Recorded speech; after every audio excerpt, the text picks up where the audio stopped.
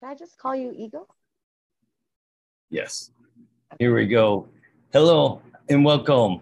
Uh, what an awkward start. Here we go. This is the way it usually goes. Hello, I'm Eagle, Eagle Gardens 1 on Instagram. And this is fucking talking shit with Eagle, episode 638. Hopefully, you guys are doing well this Friday evening. I've got a great night for us ahead. The Fit Growing Goddess is here with me this evening.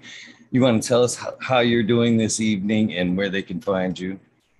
I'm doing really good. You can find me on Instagram at Fit Growing Goddess. It's been a long day. I'm excited to smoke and talk some shit. Me too. Me too. I'm gonna smoke a little bit of Chilumbium. Take a deep breath now that we went live there. It was such a laggy there. We had like 2 minutes before it I kind of I felt snuck a up little there. awkward sitting there, kind of like, oh, I hear the Jeopardy song playing in the background, waiting to start. Right, so, what did you bring to smoke? We might as well start there. I don't know if you can see that. A little bit smaller nugs, little birthday gift I got from some good friends. I want to say this is garlic icing. And then I have a little bit of 2 minutes hash. before. Say again. Oh, it was the YouTube come flying through there. I couldn't Nice. pause it before. Sorry. Dopey. Full of mistakes this evening. It's okay. This is my first rodeo, so I wouldn't know. Seemingly mine too. Oh, well. All right. I think I've got all the boxes checked once again. All Okay. right. So, again, thank you for joining me this evening, even with Oh, all the thank you for having mistakes. me. No, really. You can't even tell. Thanks for having me. I'm really excited.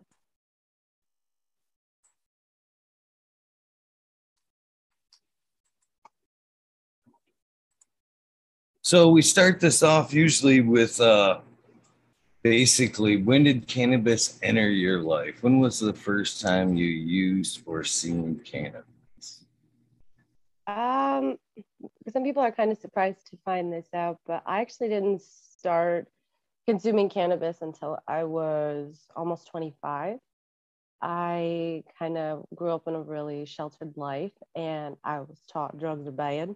Okay. Drugs are bad. Okay. I'm just kidding. But uh, I just saw it as I didn't know what it was and I just knew it was something to be afraid of. And then I had my son at 24.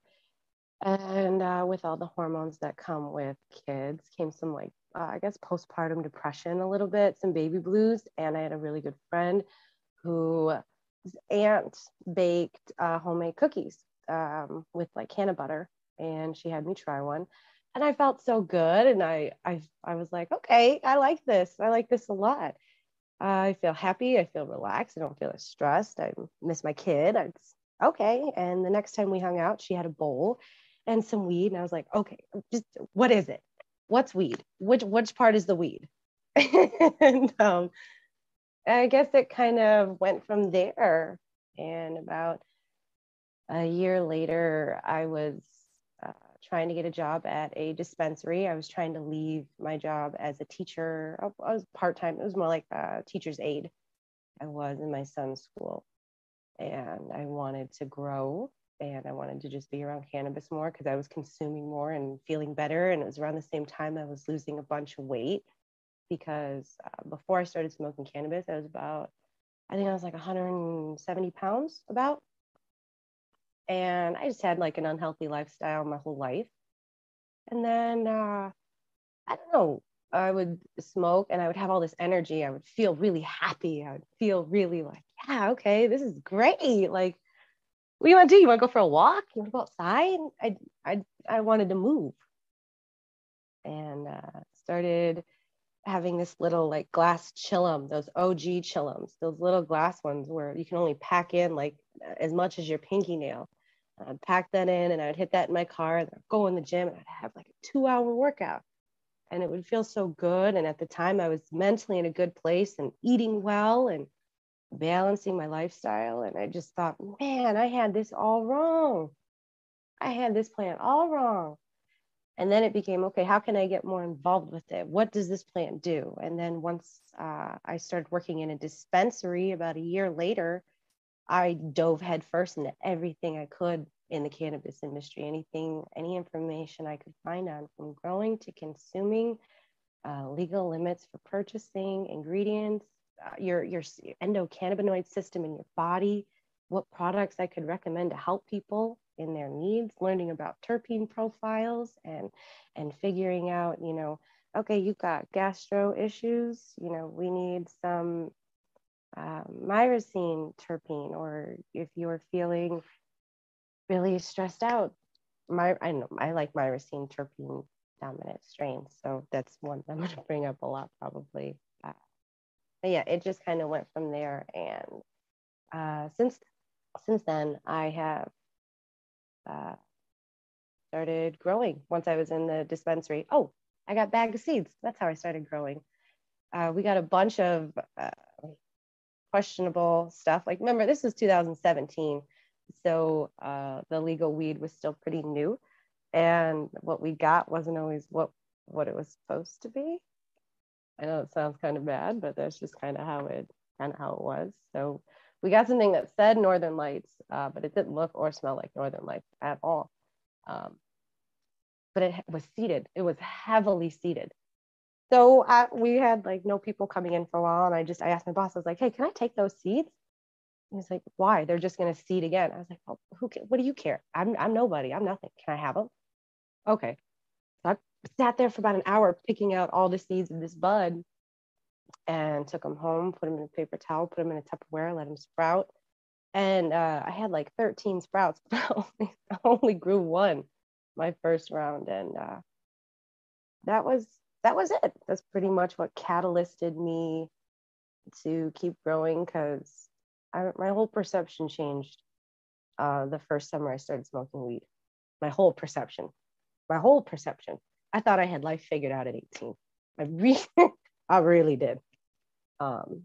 And at 24, I felt like my eyes were being opened for the first time. Oh yeah.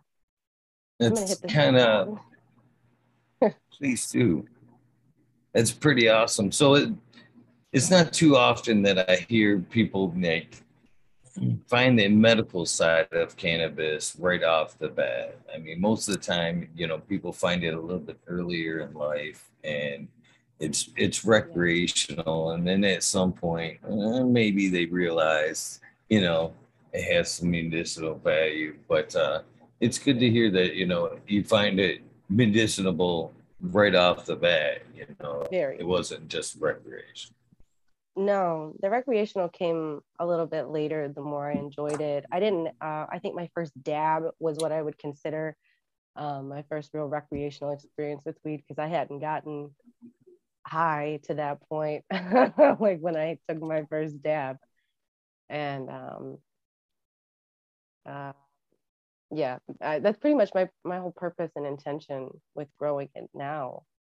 I love to consume as much of the plant as I can, from like the raw cannabis leaves, whether it's in smoothies or juices, to my actual herbs, dried or fresh. I've started making it's not fermented plant juice. It's just all the fresh leaves mixed with water. And I let that sit for about a week and stir it up. And I get this really nice tea from it, this really nice extract from letting it sit. And I've been giving that to my plants for a couple weeks now. I saw that from, I think his IG is at Original Dankster. He had posted that a few times, and his crops are insane. Yeah. The simpler, the better is what I've been trying to get to lately. Not just organic, but sustainable, regenerative, and what I thought I knew, I don't know. I'm learning, and I would love to expand all that knowledge, and I'll keep expanding. But with time, I'm in no rush. No rush at all. That's good because the organic hole is deep. Mm, I've been growing for quite some time, and when I was using soil in the first few years there before I switched into cocoa, it was more use it and dispose of it. And now right. later, much later in my grow career, I'm just taking it more seriously and you know trying to reuse, understand more scientifically what's going on in the soil. Yes, I am too, very much. And it seems like no matter how much I read, there's always more to learn. And no matter how much I learn, I still question if I'm really doing it right. I don't know. Sorry, I'm just looking for a lighter that works. Little unprepared. It happens. It happens. No worries. And then I'm trying to keep quiet because I have both my boys sleeping. Full-time mom and homeschooling mom as well as a grower. So that's always on the plate. And I'm trying to get my kids involved with that too. That's been something totally different in uh, not just my immediate family dynamics, but the dynamics with my dad and my mom and their stance on it and what my son says around them, how it was at first because they were really against any cannabis use whatsoever. And now they see pictures of my plants. They'll hear my son talk about, oh, mom's got some beauties right now, or mom had to kill a male. I don't like when she kills the males. And that's been, I never thought I'd be hearing my son say stuff like that to my dad ever. So that's a whole new whirlwind.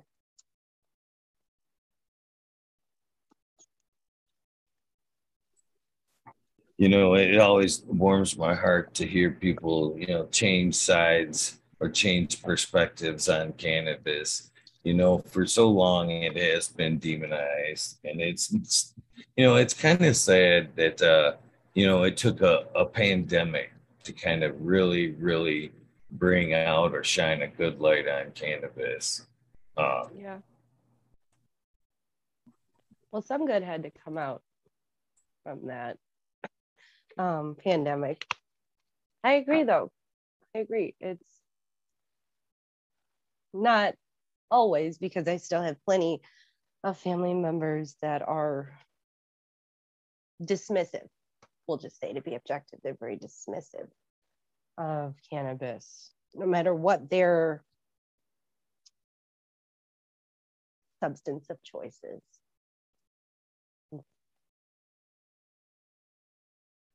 So, as you kind of decided to smoke there, I believe I heard you say you kind of decided to be a bud tender there. Did Yeah, through that process, did you, finding more people that smoke cannabis and use cannabis make you feel a little bit better, obviously, about your decision to use cannabis as a medicine or just recreationally? definitely. And even beyond that, it gave me a purpose, a real purpose, because, you'd have everybody from, you know, um, I don't know, Tom, who wants an eighth, to Jerry, who wants an ounce, to, I don't know, Greg needs a specific kind of medicine because he read online that White Widow was good for seizures and he wants to make an extraction for his uncle who has seizures. So then, as a bud tender, I'm not doing my job if I'm not hopping online and helping him through this with at least my assistive knowledge. I'm not a medical professional, but I can at least tell him, hey, you need at least 3 ounces, not an eighth. Things, the small things like that, and feeling relieved and happy, and like I said, like I'm doing something so much bigger than myself by just kind of guiding someone in the right direction if they want to make their own or do their own process of extraction, because that was what I found most memorable about being a bud tender, was when people came in and they said, I want to make my own RSO, or I want to make my own, what do they call it? Gorilla. The Gorilla is the other one. Gorilla oil extraction. It's not exactly Rick Simpson's method. It's slightly different. Or people coming in and genuinely wanting to know about CBD and having to explain to them that most of what's available isn't going to help them unless they buy it in big bulk. You know, that they need something, you know, 1,000 milligrams and up. This stuff that's 20 milligrams and 25 milligrams and even 100 milligrams doesn't benefit you to the point that a much higher milligram was. Because from what I've read with CBD, your ratio should be about 5 milligrams of CBD, 3 to 5 milligrams of CBD per every pound you weigh, depending on what you're trying to treat. So when people come in and they're trying to treat cancer and they're trying to buy a 100 milligram bottle of a CBD, and it's CBD hemp, not CBD or cannabis sativa, it was a weird position to be in as a bud tender. But those were the moments that were most memorable. And that's, I think, what I keep coming back to is making my own extractions, making my own oil, growing my own bud, doing everything, learning a lot, just learning a lot. I don't know anything yet, but I'm trying to.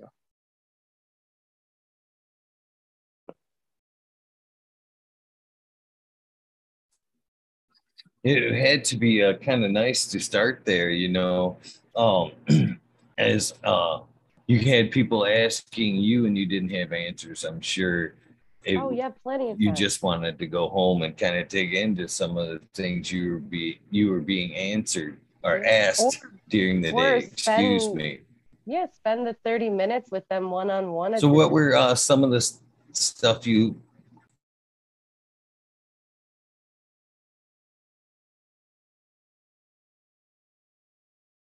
I lost you for a minute. Yeah, there's a little bit of a delay. I'm sorry. Don't be. Last thing I heard was, so what was? Oh, I was going to ask what were some of the things that really raised an eyebrow that you dove into from your journey there. Most most of the things that raised my eyebrows were things that were behind closed doors. This how many rules were broken, how many laws were broken, but at the same time it didn't quite seem wrong. It almost seemed like the state really wasn't in favor of the patient. So ways that we would get around things to help patients, it made sense. Raise eyebrows because, you know, you're taught to follow rules in school. Again, this is how cannabis helped open my eyes. Things are not so black and white. Everything requires conscious thought and effort. Maybe not everything, but when you're dealing with your job, yeah, you should have a lot of conscious thought and effort into that. And just like there would be times like patients would come up from out of state, and this was early rec days. So this was before rec days. This was still in Michigan. It was med card only. And this was in 2017, 2018, somewhere in there. And having people come up and them having multiple patients that are immobile, out of state, with proof of that, having their cards, and he as their registered caregiver, meaning he can purchase for all of them, but having a law like a single person cannot leave with more than 2.5 ounces of flower in hand. They cannot leave the door without it. So having a person, even if it's not for him and it's for his patients, that was still the law. So having to, you know, make exceptions and work around things like that was always interesting. Or seeing seeing how much weed could come in at a time, seeing the pounds of weed that, I mean, pounds of weed that could come in, pounds of wax that could come in, having meeting all the producers of this stuff and the pride they took in their work, some more than others. And seeing the demand for it, seeing the community build around different brands, different people that you actually see bringing in their stuff and having people say, I want that. I saw like a big thing for us for a long time was a strain called Skittles. And I don't think there was ever a day that went by where someone didn't ask for that I worked, whether it was an 8 or a quarter, or if someone had the dough, you know, they shoveled out the $400 for the ounce.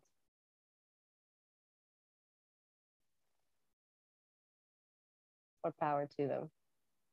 It was good. It was very good. It was very good. Good time. And then I worked with all women there too. We didn't work with men. It was all women. And for the majority, we were very tight. We looked out for one another. Everybody knew each other. Everybody kind of knew everybody. Everybody kind of had their thing that they knew. We had a girl that she knew every edible like the back of her hand, just about every ingredient, dosage, flavors, every single one. And we had a lot. We were the selection that we had, it was like a Quickie Mart of or a 7-Eleven. That was originally how it was set up before our laws changed and everything had to be behind the counter, because originally our laws didn't require that in the dispensary. So you could grab a little shopping cart and walk up to this, say, yep, I'm gonna get that, and throw that in the cart and walk over here and say, I'm gonna get these edibles. There was a discount cart, there was a big cooler with a bunch of Kool-Aids, a bunch of drinks. And the best part was before that, there were always like little concessions too. So like you'd come in and there'd be munchies waiting there for you, that you could grab a little something, put it in your pocket and have it for later, whatever it was. And it was usually not healthy. So like Hostess and Frito-Lay brand items, Little Debbie items. But everybody loves their stuff when they're high. So yeah, I loved it. And I took pride in it. I did, because I learned a lot fast about strains, what was good to smoke, what wasn't, and how to help people figure out what they liked. There's a lot of people would come in and they'd be like, I don't know what to ask. I'm like, well, what do you like? And they're like, what do you mean? What do I like? I like to get high. Okay, when you break something up, what texture do you like? When you know you're going to get high, do you like it really sticky? Do you want it dried out? How do you want it to stick together? Do you want your grinder to get a little stuck when you're tearing it up, or you want to feel the resin on your hands, or do you like it dry? Things like that. It was like making a connection with someone and saying, let me help you pick this out. And I felt like I wasn't bad at it. Thought I was okay. I liked it. I like growing a lot more, I will say. The stress of being in the dispensary, the responsibility. And at the time that I worked, there were no half shifts. So you came in at 9 and you left at 9, period. But no ifs, ands, or buts. And if you couldn't do that, you just didn't work that day. And I did very well for myself there. I was able to pay my mortgage, took a lot of pride in that. It was good. Wasn't forever, but it was good. Grateful for the experience there. For some reason, when you said stressful, I was surprised.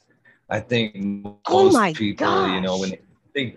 when they think about the cannabis careers, they think, oh yes, that's the life. You know what I mean? And sometimes the grass isn't greener on the other side of the fence. So, what made it so stressful? I guess. So maybe it is a little bit more now, but back then when it was med, it was a lot harder to get. And whenever there were specials, which was weekly, we would be busy. Our busiest day was always Sunday, because we would run a special 4-gram 8s. You get an extra half gram. And yet there would still consistently be a 15-minute wait. almost the whole day. So imagine having to get the best version of yourself, you know? Hi, what are we looking for today? Okay, great. Let's check it out. Edibles, carts, and you do that 200 times, okay? And let's say at least 5% of those people are having a really bad day and they take it out on you. And let's say another 5% of those people look at you and go, do you even smoke weed? And I'm waiting for someone else.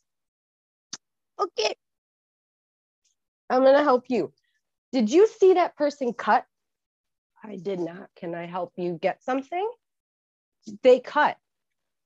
Can I help you right now? And you know, that's the nice end of it. I never even had someone yell in my face. I saw girls crying in the back room because gentlemen took their issues out on these girls with name calling and insults over whatever their shortcomings were. That was stressful. Or just having the pressure of messing up. You know, there were times I am embarrassed to admit this, but there were times where I forgot to put things in people's bags. So they get home, something's not there. Oh, Ashley, you screwed up. And then there's the reprimanding and consequences of that. So then it's always on your A game. But at the same time, you've got, you know, your bosses who say, hey, we've got this new stuff. Try it. Go out and try it. Tell me if it's good. Tell me if it's good. Then you're high and you're at work. And don't forget, stay focused. It's interesting. It's interesting. I guess that's the majority of the stress. But the rest of the time, when people come in, when they're like, Ashley, or they see you and they're like, oh, I'm so glad you're here. Because they like what you like, you gave them a good recommendation, you know, they vibed with you last time. Oh, best moments. Or even better, when someone would leave a review about you and actually, you know, give you some credit.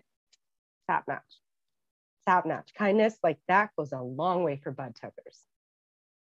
Yes, it does.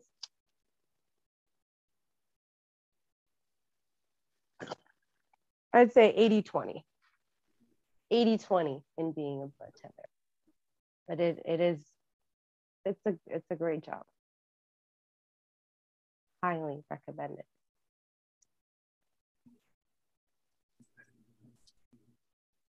So again, it would, from not being around cannabis and going into that market, it would be pretty eye-opening just to, I mean, from not smoking it to going into something like that, it's pretty eye-opening to know how many cannabis strains there really are, you know, and the different types and how they affect.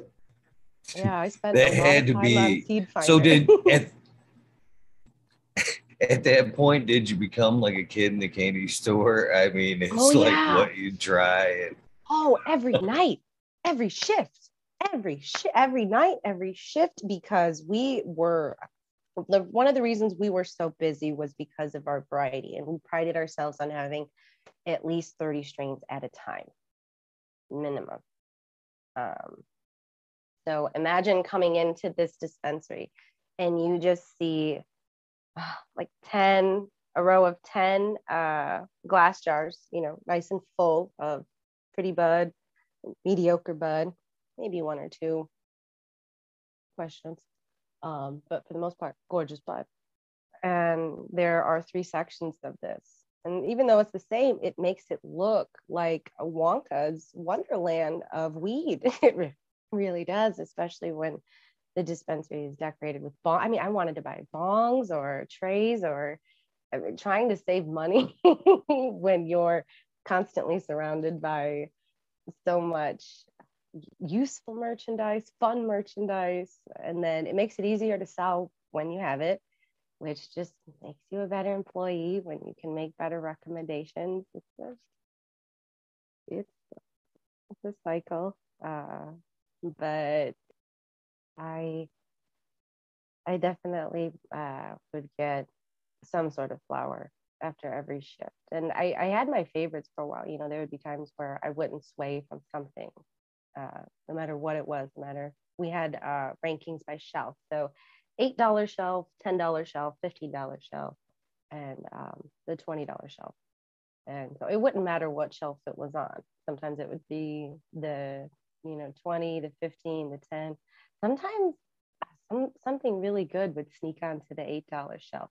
And it would kind of be one of those things where none of us behind the counter would kind of believe it. Would be like, is this right? Did he have his glasses on when he priced this? Is this right? Yeah. Okay. This is right. And so we'd all, get our whatever it was, our dosage, and we were able to have like a, what do you call it? Like a bag for the end of the night, because that way the registers could be closed down at the right time or something. I don't know, but it was very convenient, that's for sure. But honestly, not as convenient as growing it like this. I like being able to grow so many strains, and I like that I don't have to question the bud when I light it, or question when I smell it, or see sparks. Lots of sparks fly when it's lit or burning in the bowl. I've come across a lot of things trying varieties. Some good, some bad. Even a few strains that were, I don't know, just the high itself was really off. Interesting, to say the least.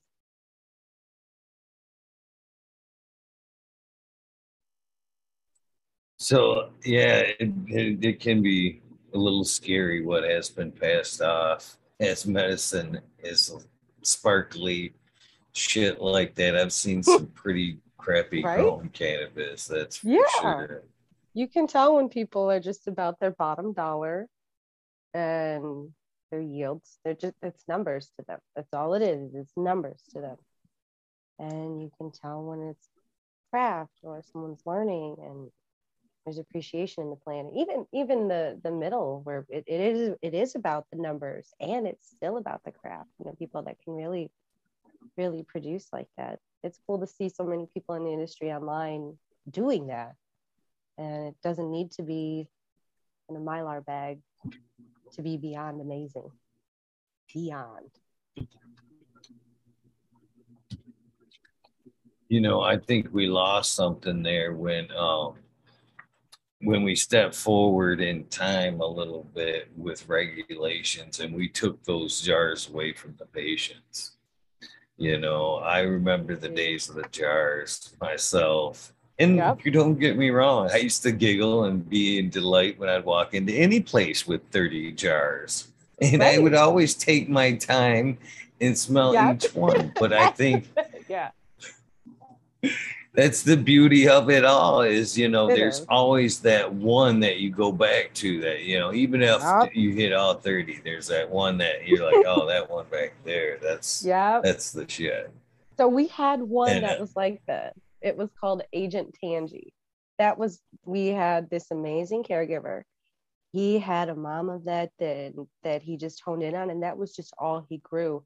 And I would say 2/3 of our patients, if they couldn't find something new, that was always the solid one. That was always cleanest, the best flavor, the best nug size, most uniform, beautiful color, great orange hairs, and it really smelled like orange. It was great. So you're right. So yeah, you got to smell them all, but that one that's kind of classic, that one's always there. Agent Tangy. Well, I believe that it's a good way for the patients to identify their medicine as well. And I just don't think that transfers or correlates directly into some of the percentages that they put forth nowadays for patients. It just doesn't transfer into what the nose told you before. This is my medicine. I agree. I definitely agree. I definitely agree. I did have a brief opportunity to work in some commercial sized spaces. I didn't work for a commercial space, just in some really, really big operations that were managed with current culture. 50-gallon tanks, massive rooms, massive plants, massive default days, trellis days, harvest days, and majority of the time everything looked amazing and usually smelled okay, but it was just about the numbers and keeping everything nice and clean, keeping everything organized in the rooms. And I still didn't even touch like I touched the tip of the iceberg in helping care for those rooms. So I don't even know. And working in, smaller rooms where the basement grows, they smell so different. You can really smell the difference in the strains, and maybe not even basements, build outs, pole barns, wherever they are, bedrooms, whatever, closets, tents. You can tell when the priority is the cannabis and when the priority is the environment. What do you think? No? Maybe? A little high. Oh, I definitely agree. 100%. Same goes with the people I call. There's the industry people, and then there's the community people. The community people are the ones that actually care about their flower and will let you smell, try it. I mean, they practically, you won't even take your money there. Here, just go try it.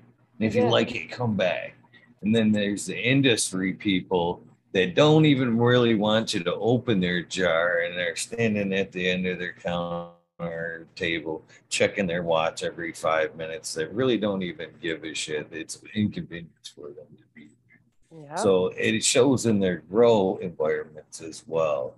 Yeah, I wholeheartedly agree. Yeah. I'm glad I got to have the experience nonetheless. It was always a lot of hard work, regardless whether you're doing it that size or whether you're doing it in a basement or a tent, whether it's a 2,000 square foot space or a 100 square foot space or a 20 square foot space. It's work. And 20 is no comparison to 2,000, but just having the little experience that I did in the 2,000 square foot space was just like, wow, this is, again, being a part of something so much bigger than myself. The amount of people that depend on this, the amount of people that it takes to keep an operation like that running smoothly and cohesively, keeping everything happy and healthy.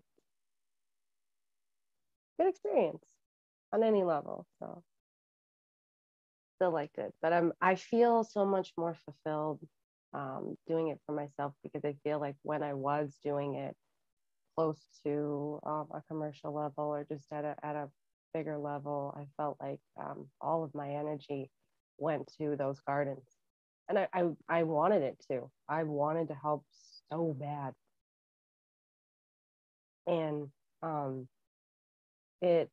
I don't know, it got to a point where I realized I lost my balance in life, and I had just had a baby, and I was falling behind. I was really just leaving myself last, which was my own doing. And now that it's been a year and a couple months since having my son, getting back to doing things for myself at my level feels so much better, and not getting paid the same, which is the bummer. It's given me the opportunity to still implement all the structure I learned in that because that takes a lot of structure to run an operation that big, a lot of structure. and a lot of goal setting and a lot of discipline. And I got to take that and bring it home into my growth now. And I feel like I'm doing all right. I'm sticking to it and sticking to things that I might have procrastinated on a year or two ago, or even before that. Growing, like that's my whole name. Growing Goddess isn't because I'm a goddess at growing plants. It's because I'm committed to growing in all aspects of myself, whether it's mentally, emotionally, physically. Growing my kids, nurturing my kids. Uh, that's where I want to be at. So whatever level it takes me to, whether it's in a commercial space or a bigger space or at home or out with another farm, anywhere, I want to keep growing. I want to keep growing.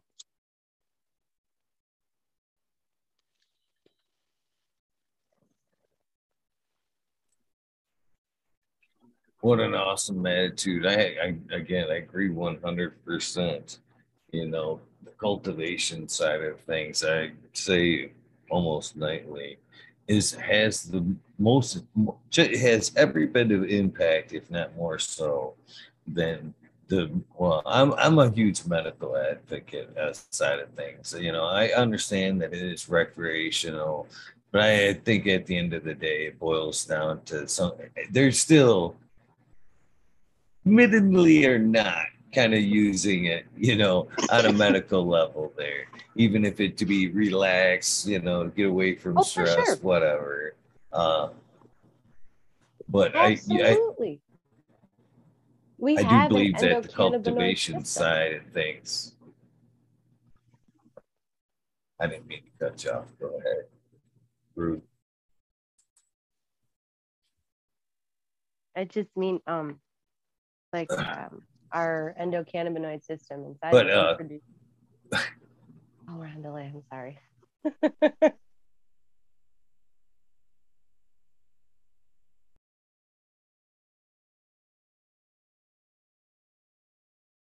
don't think I can hear you.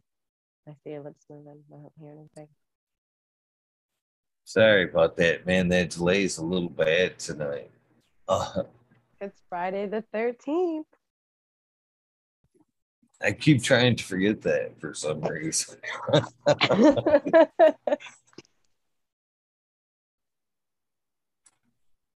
Oh. Well, my mom reminded me earlier today while I was driving. I called to tell her, Mom, I slipped and I fell in front of someone's house. And she's like, well, it's Friday the 13th. And I was like, oh, you're right. It is. It is. Good day.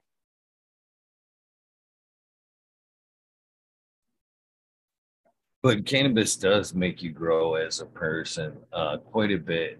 You know, it goes so different than the norm that when we were growing up, that we heard the typical bullshit that, you know, you'll never be anything. Cannabis is going to ruin your life. I've never seen that. I've never necessarily seen anybody in cannabis that was seriously in cannabis to be lazy. I mean, everybody I've seen in cannabis, it's quite the opposite. They're more running on the little sleep, burning both ends of the candles to make sure everything's done. And, you know, yeah, it's hard to find a balance. I feel that it, unless you get a lot of things automated, but then again, then we talked about when everything gets automated and everything gets really industrialized, everything becomes about the environment, and you're really not as dialed into the craft. Or maybe you are. Maybe that allows for you to be more dialed in. I'm just being objective at this point. I'm not trying to contradict myself. Just I could see both sides of it. It's still I mean, even myself, I would like to be automated on my watering. It's definitely a goal I'm working on. So it sounded like growing on a little bit larger scale was prior to growing for yourself. No, it was simultaneously. So first it Oh, started, I was growing for myself. Yeah, I actually, so my introduction to growing for someone else, I ended up being helping out some other grows. Just it started off not even with their actual grow. I just started helping with trimming on harvest day, and eventually worked my way into helping on cleaning day, and then eventually I was allowed to, see what it was like to treat the res and how to pH and get your EC right for the res, and that was really cool. Learning all that, but uh, at the time I was trying to learn as much about soil as I could because I really liked soil. um, I had been growing in soil since 2016, and I started helping on a larger scale in 2019. 2019. So I'd already been growing for myself for 3 years, and I very small scale, just a 4x4 tent, and I had just started growing in my 10x11 room, just barely. I had one hand-me-down 1,000 watt HPS. What was the brand? I don't even remember the brand, but it was hand-me-down. The glass wasn't there anymore. I remember going to get new bulbs for it and a new ballast for it because the old one was like 1,000 pounds. It was nothing like the ballast. Now I had never seen a ballast. It was just this huge ass hunk of metal with this big handle, and it just had this little flippy switch, and I could barely pick that thing up at the time. And so I went and got a new ballast and learned a lot about wattage and electricity that day, and making sure I had enough power to that wall. It was great learning experience because I didn't have any help, and I was too scared to ask for any help from anyone else online at the time because I don't know, I get in my head about the messaging people sometimes. So I just was like, all right, I'll do this myself. And I figured it out. And I had gotten help from someone in the community who was growing at a larger scale, who had seen that I had a lot of space that was not producing anything really because it just wasn't ideally set up. I think I still have some old pictures in my profile of this big ass room with this little light, and it's so dim, and it could have been so much more optimal. And they helped me out, and I got 4 new lights, got a bunch of new plants, started helping out with some other grows, took in some clones, and made the first mistake of not giving them a bath. I just thought, oh my God, I've got clones. I'm going to put these in soil. I'm going to put these right in my tent. Biggest mistake and best lesson I ever learned because they had russet mites.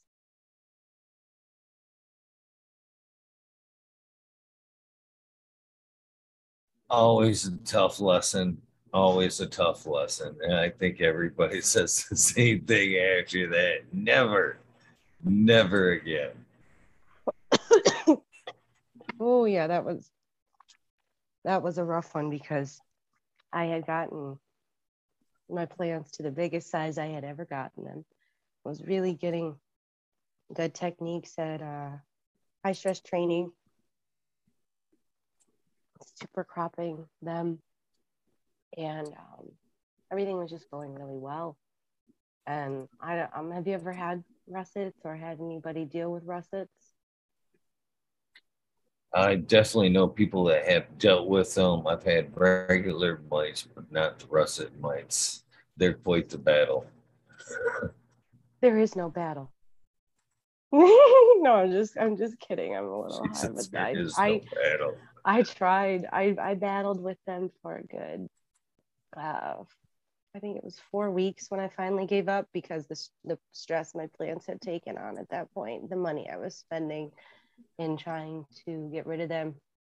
They had already burrowed into every single stalk, very deep, every single one of them, and slowly just shriveled, just as the weeks were going by, no little to no bud.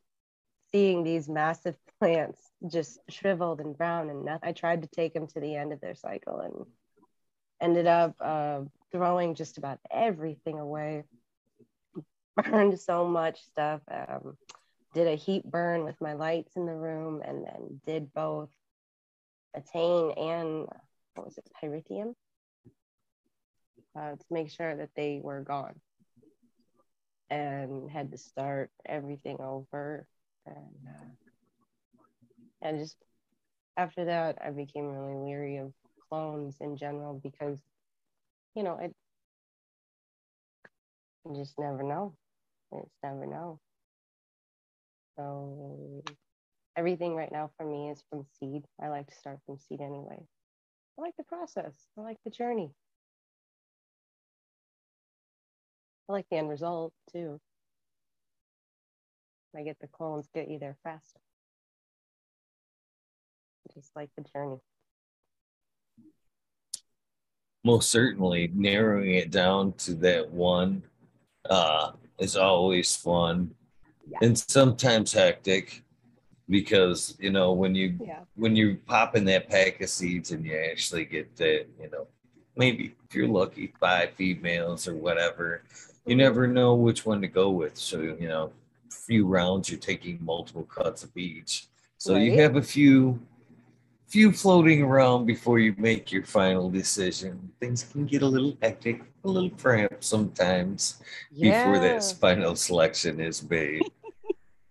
Yeah, I know what you mean. Things were getting really tight in my room just a couple days ago. Then put 3 of them outside, and then put all my veggies outside, and all my littles, and get ready to flip them into flower now. Finally.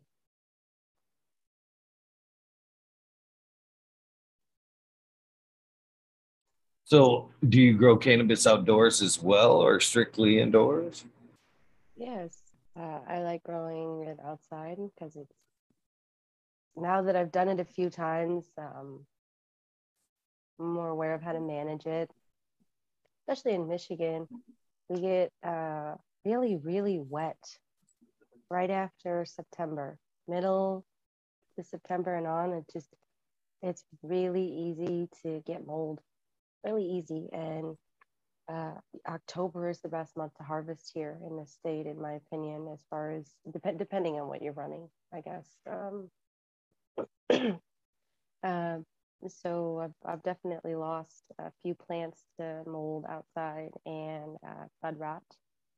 And the last 2, I made sure to be on top of my IPM schedule, which was still pretty minimal. Citric acid, neem tonic. I really like Mountain Organic Botanicals. They have a great tonic line that's, I can get on it. See, I have really sensitive skin, and so when I'm spraying stuff, a lot of times I'm not wearing gloves.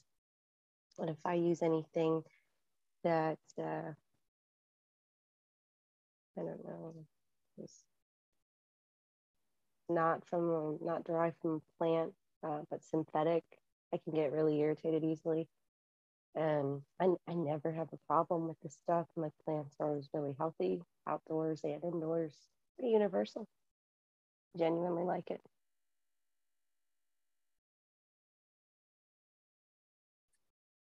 So I'm kind of curious, while trying to work at a bigger grow and trying to get one started on your own, was it a little difficult to kind of do simultaneous, side by side, trying to maybe do some of the stuff on a, I minimize some of the stuff on a larger scale you were taking in, to your more personal size grow? Was it harder to kind of transfer some of the stuff over?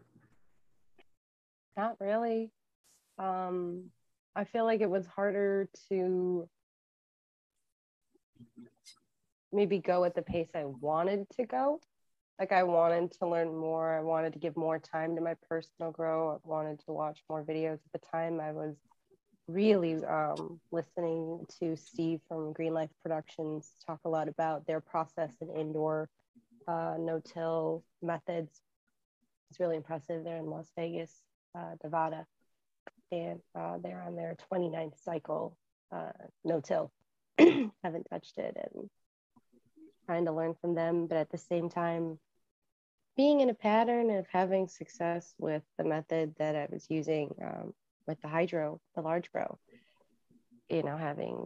trying to apply, I guess it would be like a broganics to what I was doing when I really truly wanted to just be as,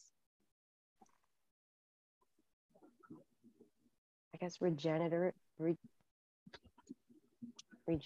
as possible. And that's what I'm trying to do now, learn more about composting, worm composting. I've got a compost pile going in my yard. It's got some worms, but not enough. And then wanting a worm bin indoors, something clean, something that I know all of my scraps from my juices can go into indoors. Well, majority, not everything, but majority. And having fabric beds. That's the next step. No more pots, no more recycling the soil. A lot of work. It's awesome that you're headed in that direction, though. It's more sustainable. I think a lot of people, myself included, take the long way around and come back to it for one reason or another. I was asking the question the other night of another guest, uh, basically again a regenerative farmer, and I was like, so which would you kind of suggest right off the bat? Would you actually suggest organics, the simplicity of organics right off the bat? Because it can be, as I said in the beginning there, a quite deep rabbit hole. And I think at some point you watch some of these shows, all good-hearted, some of these folks, these new growers in the beginning, watching some of the subject matter and hearing some of the large words are like, maybe cannabis is a little bit difficult, when it's really not that difficult. I think some of the terminology and the depth that you can get into in organics could be a little bit off-putting for some when that I think that's next level stuff, you know what I mean? But again, I propose a question to him: which would you offer the simplicity of cocoa, the easy 1, 2, 3, or would you start them off on their organics journey too? And I'll tell you this though, in looking back, I don't necessarily have any regrets, because doing it as long as I have, I'm enjoying a new door being opened. Kind of refiring the passion a little bit. You know what I mean? So in that aspect, I guess I'm a little grateful it came later for me. Okay, that's cool. That's good to hear. Personally, I guess I would ask them what their end goal is. And if they answered, well, I really want a lot of weed. If you want a lot of weed, I'd start you off 1, 2, 3. And I would probably recommend a few people for you to follow that are very successfully having incredible yields under very sufficient modest lights that aren't an arm and a leg. It's very attainable to do if you put the time in and put the effort in. And yet, I'm sure a lot of growers get messages from people that, want help and have no idea where to start, and really just want you to kind of lay it out for them step by step. Step 1, do this. Step 2, do that. Step 3, do this. And it's really hard for a grower to do, because I don't think many of us had that. We all kind of fell into it one way or the other in so many different ways. And I think it would be difficult for you to just start telling someone what to do, especially when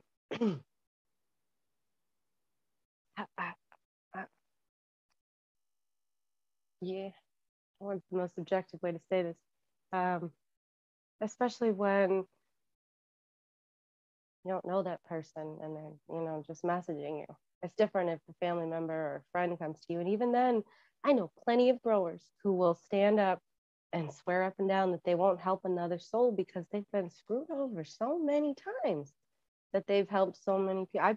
I personally haven't been screwed over, but I do know what it's like to put a lot of work and effort into something, that you will thinking that you are both on the same page with whoever you're helping, whether you're growing for someone, whether you're helping someone set up for the first time, whether you've got an investor who wants you to run their operation or whatever. And at the end of it, you end up going your separate ways because you didn't see eye to eye, because communication wasn't there, or because the person starting out, just was afraid to be completely honest about their motives from the beginning, because maybe then the grower might not have helped them. That might have been oh, sorry.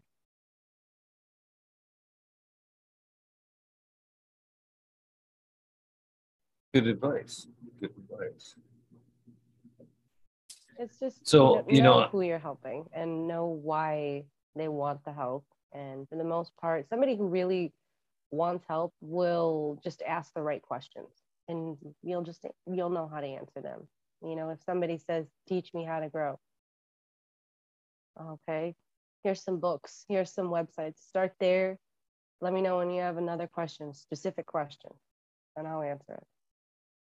Let me know how I can help.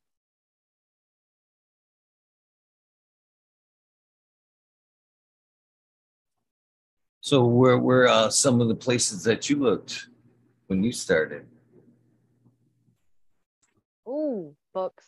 The first thing I read was the Grow Bible, and by Greg Green.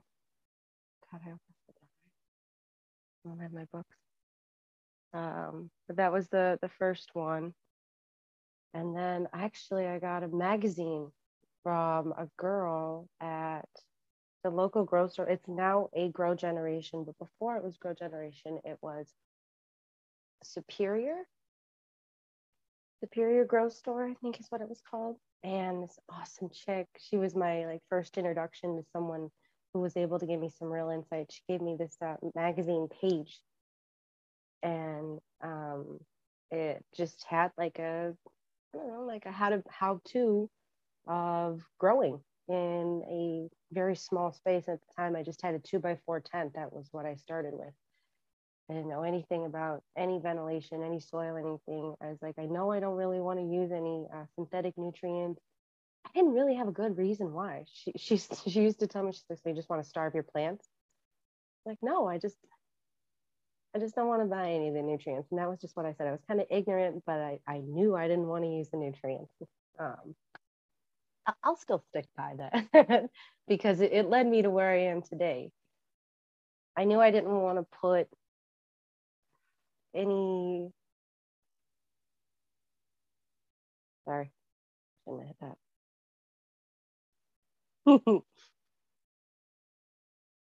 It was just, she gave me the layout of how to mix your own soil. And once I started mixing my own soil, I came across a Instagram post on plants because it was related to soil and things I had been looking at. The algorithm does that. And it was that Mountain Organics Botanicals. And this was in 2016, 2017. And they had a website, and their website was really helpful. So I used that a lot as a reference because it was about really simple soil recipes, things that were really attainable. It wasn't, a 12-part mix, or, it was just, it was like 4 things. It was peat moss, cocoa, potting soil, and pumice. That was it. It was really simple. And then it talked about using compost and using a little bit of biochar. Oh, I hope I said that right. And a little bit of I think rock dust at one point, a few other things that were just kind of experimented with. But the reason I used that as a reference was because on the Mountain Organic Botanicals website was they had a 100-gallon pot that was 10 years old, and it had been cycled through at least a dozen runs, plus other fruits like tomatoes, basils, a bunch of other herbs were growing in that pot. It was a whole living little ecosystem in this 100-gallon pot. And I was like, that is so cool. And it was in a basement. I thought, okay, if he can do that, I can do that. Not there yet. But that was kind of where the inspiration started. And so from there, it was just Google how to mix soil, what do my plants like to eat, and then I came into things like molasses. And a dispensary was helpful at the time because I got to talk to some growers. A lot of times we'd get growers that would come in that were in between harvests, and they would need a couple ounces for a patient. They would, be getting for someone else, but they would let me talk to them about what to do, what to buy. And some had some very interesting methods, and some were really old school, had been growing since the 60s. And that was really cool to talk to them. And then there were, guys who thought they knew everything and were trying to tell me when to feed my plants, how much, telling me to get heavy D this and heavy D that. And I remember thinking, no, I know what that stuff is. I don't want that. I don't want that. And now I think my biggest references are still books and Instagram. Books like Teaming with Microbes is one that I'm rereading again. And the No-Till Farmer, I think it's called, by the Rev, and his methods with mixing soils and teas and doing spikes in the soil for different amendments. I kind of did that the last couple of runs, played around with, putting my soil together and then putting spikes in, which are just little holes, and then you put your amendments in when needed, depending on where you're at the run. And I didn't quite care for that. I really just want to find a way to build a soil system. I think that's the end goal right now. So any information will probably be people in the community. Honestly, they're the best resources because they're actually doing it. It's not just here's a book, read it, good luck. It's here's a person, you see what they're doing. They're open about their practices. They're open to helping, depending on who they are. And the community is probably my best resource right now, mostly on Instagram.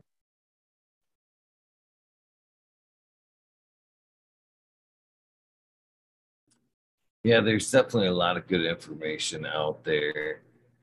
I definitely kind of tell everybody to kind of take it in and see where the dots line up with you, make your own kind of game plan, run with the truths that you see.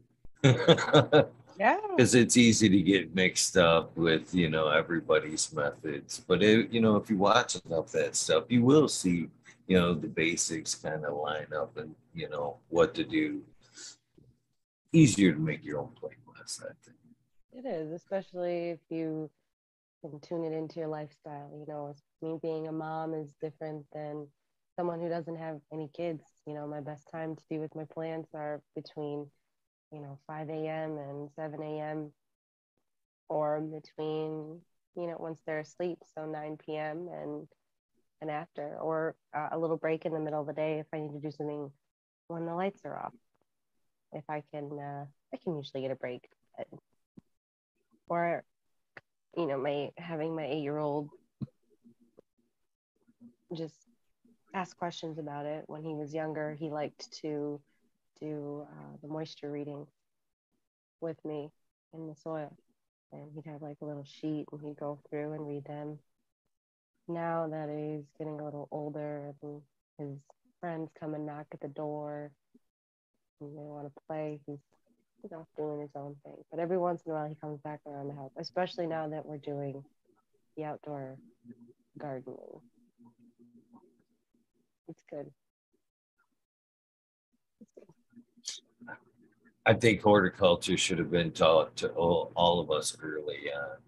It'd have been more beneficial. And as we kind of talked about a little bit, man, it does kind of teach us a lot about ourselves as we learn more about the plant, the soil.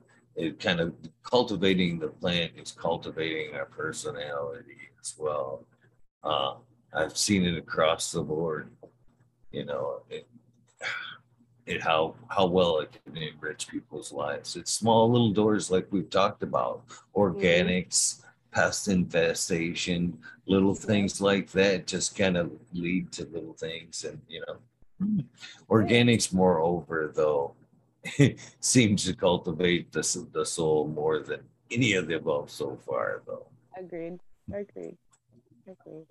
I definitely wish that it had been taught in school. I was pretty lucky that I had I still had my grandpa influence that, you save seeds, eat real food, even though I didn't grow up with healthy habits. And then once I had my son and just wanting to have a more healthy lifestyle, because I'm not the person I was before I tried cannabis. Like I kind of hate to admit this, but at the same time, that's what growth is you admit who you were. Because if you can't admit who you were, how the heck can you ever change it, right? How can you ever address it? Otherwise, it's not there. But I was like the type of person where if I went into an apartment complex, I was like a Karen. Like if I smelled weed, I might call the cops just because I smelt it. And this was in like 2000, I don't know, 9, 2008, 2010. I was also overweight and a lot of other things, just unhappy in a lot of ways. I don't know. And I had the huge misconception that it really was something to be afraid of. I really did. That still blows my mind sometimes that's how people knew me, or a version of that there's a version of me like that. And now becoming this mom who has a vape pen in her diaper bag. I don't know.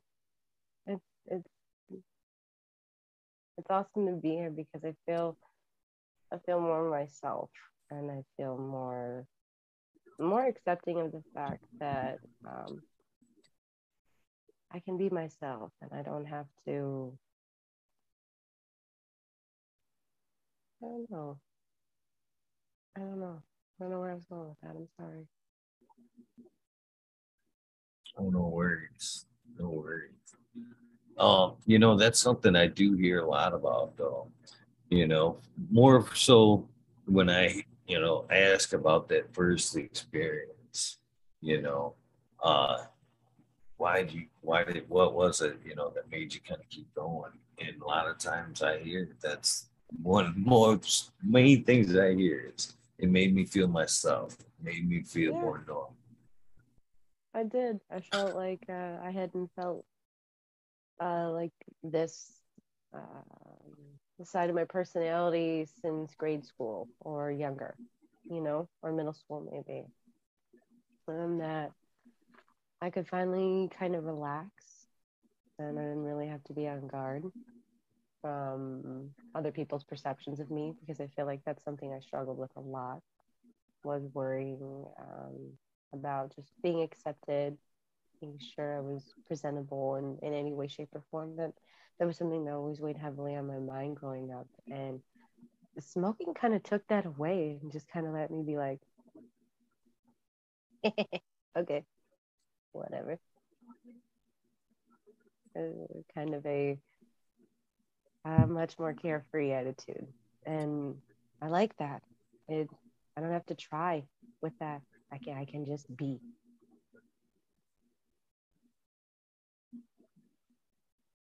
Right now. So, kind of switching back to the cultivation side of things. Uh, Tell us about that first run, your first run. You talked about that ballast you could hardly carry there. What size pots? Oh no, that What wasn't was even the my first Russ's run. Oh strain? my God. My first run, I didn't even have the ballast yet. My first run was under a T5 from start to finish. It was and T5 and like a 5-gallon pot, I think. And the same soil the whole 6 weeks. So I did a 6-week veg, I think. And I actually messed up and um, chopped it at like week 6 in flower. Way, way too early. The strain was cherry pie. And I remember just feeling really proud and really excited. I remember not having to do too much. I would just reapply soil and just water it. It was just water. That was all it was. It was just water every like 2 days because it was a T5. How much could the plant do with that? Not much. I didn't know that at the time. And I got a whopping 12 grams on that first run, that one plant. And the strain was Orange Kush. And it smelled really good, and it was way sparklier than anything I had seen in the dispensary to me. I'm sure it wasn't, but to me, it was just like, wow, I did this. I did this. I can grow my own weed. If I can grow my own weed, lose this weight. Because at the time, I had just lost a bunch of weight too. I was at my lowest weight that I had been in since high school or middle school. So at the time of getting to reconnect with this self, I was also getting back to that same body size, which I hadn't been in years. So that and even smaller and in better shape because I was strong. I was really fit. I had a lot of endurance. It felt good. Um, and I remember just feeling really prideful and ready to do it again and ready to keep going and keep growing and keep growing. And I didn't start actually really trying to, I don't want to say apply myself, but it sounds bad. But really, really try to get a really good yield and more uniform plant, start going on YouTube. I started going on YouTube a lot and looking at videos on how to increase your yield, what to do in week 2 of veg, what to do in week 3, when to transplant and upgrade pots. Started just YouTubing, Googling any question I had and spending time watching videos and getting better at shaping a plant, getting better at getting in tune with deficiencies. My God, I can't tell you how many times I messed up and over fertilized the soil once I started messing around with guanos and alfalfa meals, um, any kind of amendment I could add as I started getting into that by the second and third run. Never really so much with compost, but I overdid it with the guanos quite a few times and messed up and completely basically burned my plants and not knowing what I was doing or attracting gnats because I had too much guano and I didn't know at the time how to do any IPM methods because I was just doing this in the tent and not talking to anybody about it. So my IPM was just taking my plants out of the space and cleaning the tent, which at the time made sense. But by the second run, learned better. Just a lot of mess ups as far as cultivation. I feel like I messed up a lot. And I feel like there's still so much more to mess up on and so much more to try with. Like I'm really apprehensive about doing these indoor beds because there's a lot of soil. It's a lot to keep going. I feel like I want to make sure I know everything about everything that I can know about sustaining soil in beds like that, because these beds are 3 by 4, and I have 4 of them coming. I think that's what they are. They're 3 by 3. It's grassroots fabric pots. So getting the soil in them, and just not messing it up, because all the times I did mess up. I don't think I would now. I kind of know what I'm doing now. Just still want to learn. I want to make sure I know exactly what I'm doing. We'll get there.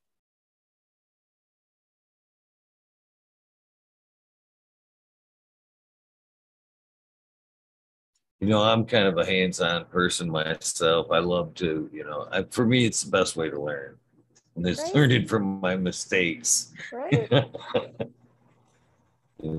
They're the ones you remember the best anyway. Sometimes the easy knowledge kind of can come and go, but those lessons are there forever.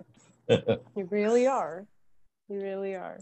And I get to experience that again as a mom, just as watching my kids grow up, watching them make mistakes, letting them make mistakes. My son wanted to keep a male plant that I had. I was hesitant about sharing it online, just because I get in my head.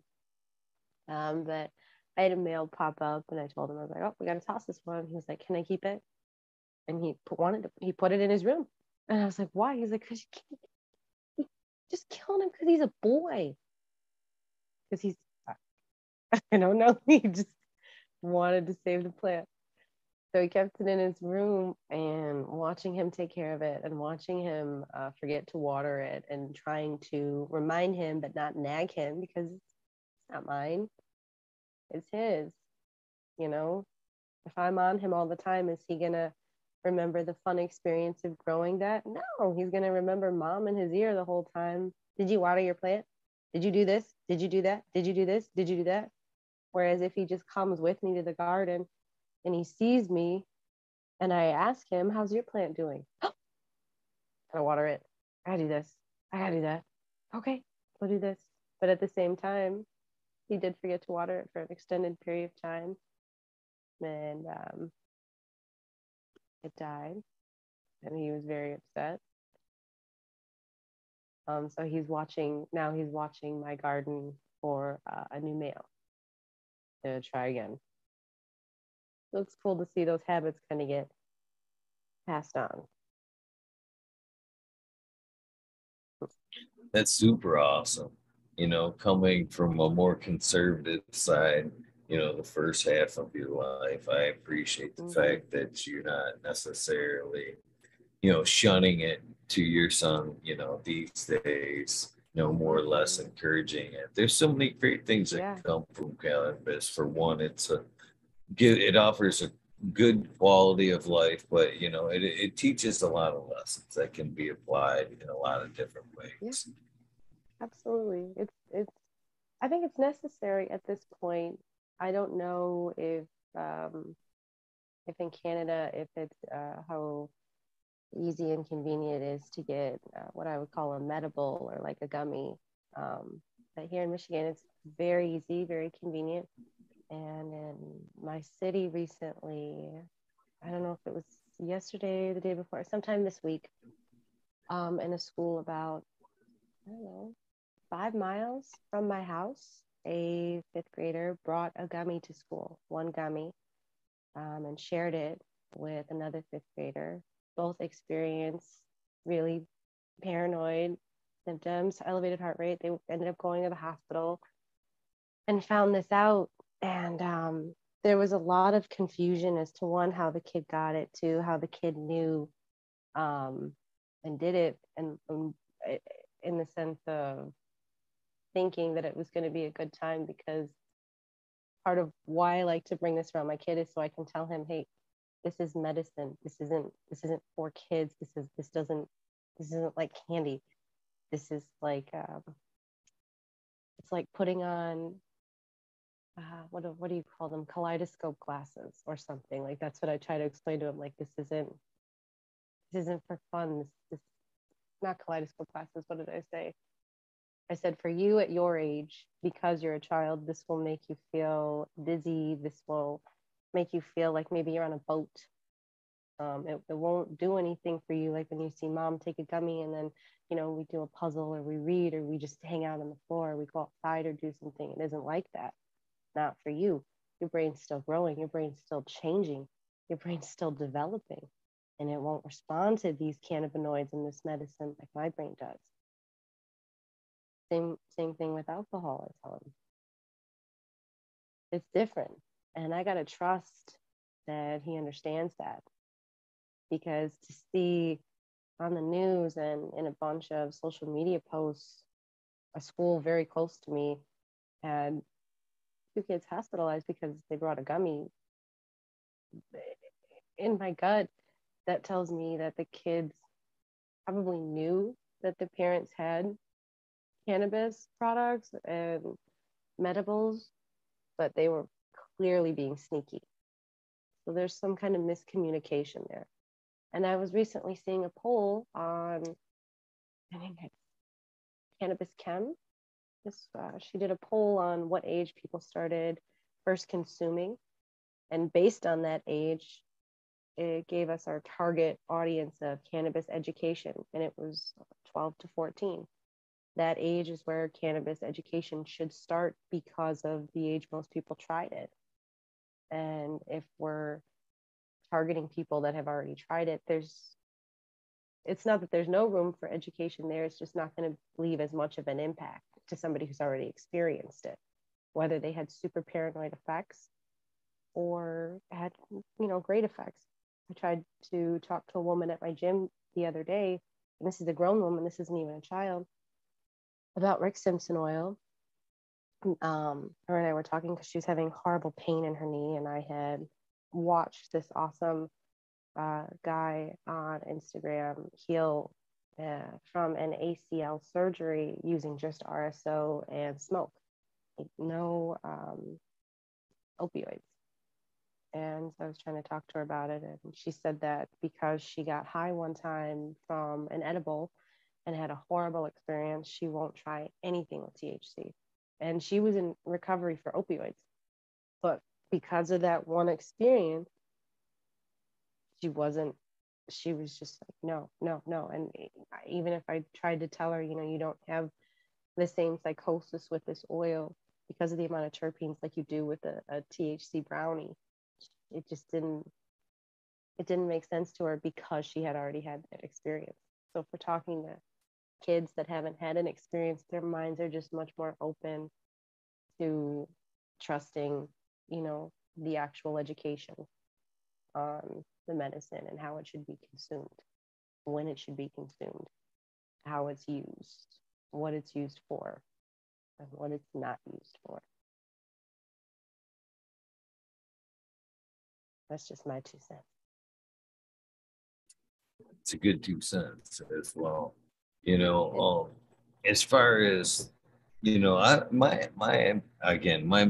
stance on cannabis is very medical. I've seen so many people over the years struggle with opiate and drug addiction, and I would much rather see anybody use cannabis in place. It's not the end all. I'll be the first one to admit, it's an amazing plant. It has a lot of healing powers, does a lot, but it solve everything. Hell no. Hell no. Sometimes that you do need, but it can get people back on the right path. And I've talked a lot about that through, RSO, FECO, and cultivation. I would like to see something like that set up at some point, kind of a rehab through cannabis and cultivation. Now, I think it has to be both though, because as you come off them opiates and pills and learn to come clean, I think you need to rewire a little bit, but more so you should learn to sustain yourself with future Okay. medicine if you choose B. But as we were talking about earlier, though, even if it's hemp or cannabis, through Mm-hmm. cultivation, learning to cultivate that plant, you kind of learn to more about yourself. You know, you're Yeah, starting over, you're cultivating yourself as you're cultivating the plant. And I think it would 1000%. be a awesome way for recovering addicts to kind of, recenter themselves and take off in life on a good start. So I don't know. Agreed. I agree with that wholeheartedly. And I feel like, I mean, I relate to you saying that just because I felt that way when I was just starting to smoke again and garden again. I felt like I said, like I was myself, and I was getting back in touch with the self that didn't have to deal with a lot of problems or issues, and she just got to be herself and just go to school and do what she needed to do. I think a lot of people can relate to that. I think that there's this big movement of people healing through their traumas from when they were younger and being comfortable addressing them when generations before us weren't. Uh, Cannabis is playing a huge role in helping that, a huge role. And I I see it just consistently moving even more forward in a positive, like cannabis in general, and more people being open to talking about their use with it, whether they're moms, dads, teachers, growers, CEOs, doctors, uh, guy next door, the girl next door, whoever they are, versus seeing it as some character from that '70s show in their basement or something like that. It's not so stereotypical anymore, and uh, it's good to see. I think it's good to see. So on your page there, it says holistic wellness. Did that come with cannabis as well, or did a holistic kind of lifestyle come before cannabis, but was well adapted? I think it came after. Yeah, it definitely came after. I had so I had this I've had this huge journey with food my whole life. I feel that food is definitely the most abused drug in in society. Period. Period. Whether it's by restriction or overconsumption or binging or sweets or fried or whatever it is, food triggers mood big time. And it wasn't until I started smoking that I actually started having some real discipline with what I consumed. I don't know why that is.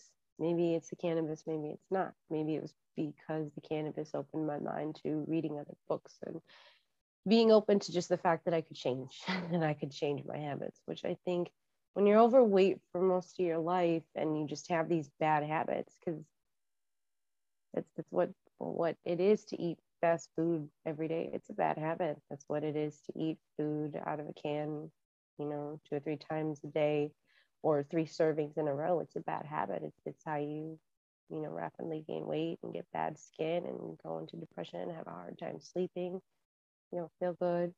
You're just kind of in survival mode. But it's kind of the standard American diet sometimes. So it's, it's it's not like you're set up for success in the States here. You really aren't when it comes to food. And even if you do cook for yourself, the typical foods people cook are not the most beneficial to you nowadays. It's all about convenience and taste versus fuel and nutrition, because that's what it is. But I think, like I said, it's just very abused, whether it's your typical sweets or just the habit of when you eat and when you don't. Gives people a lot of control, gives yourself a lot of control.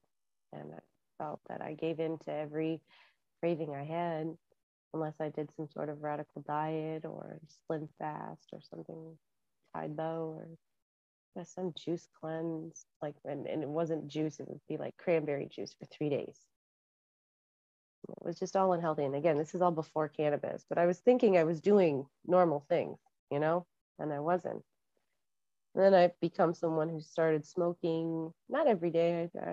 Now I smoke every day, but then I'd smoke maybe every other day at night, after my son was asleep.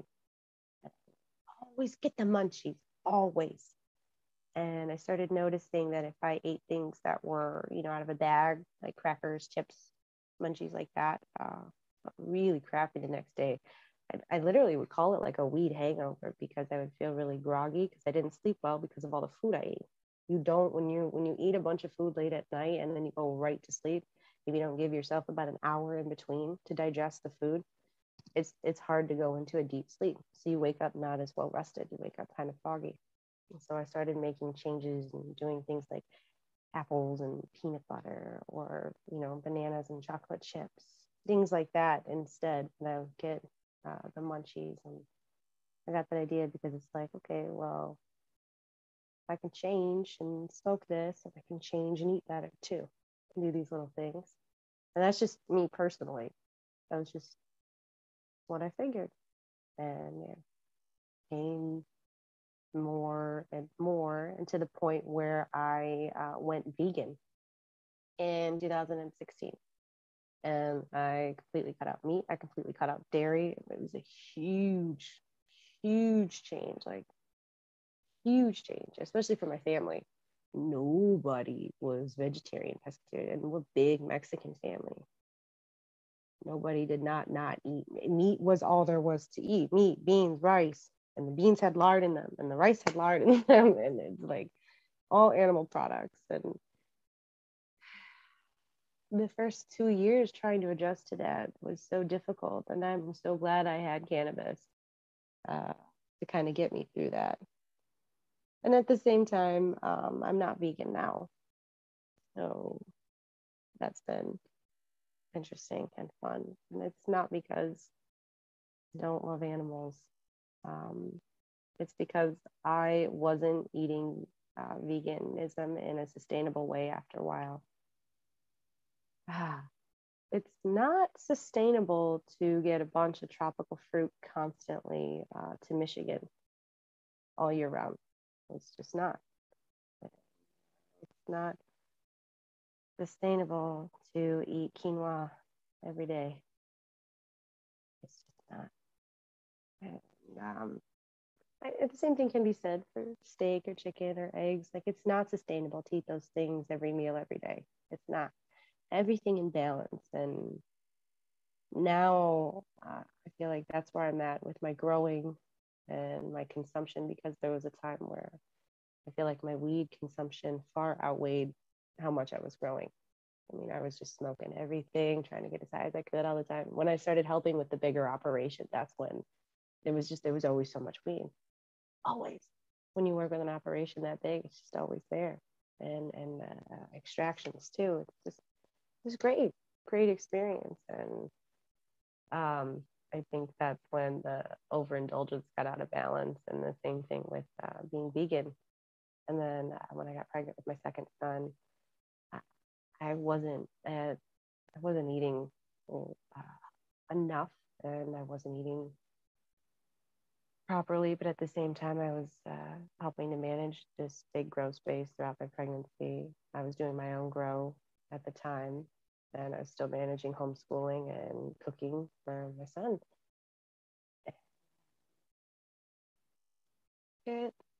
It was just really hard to sustain myself. I think it was like the last month of my pregnancy, I was just ready to eat some fish. I think that's how it started. A fish.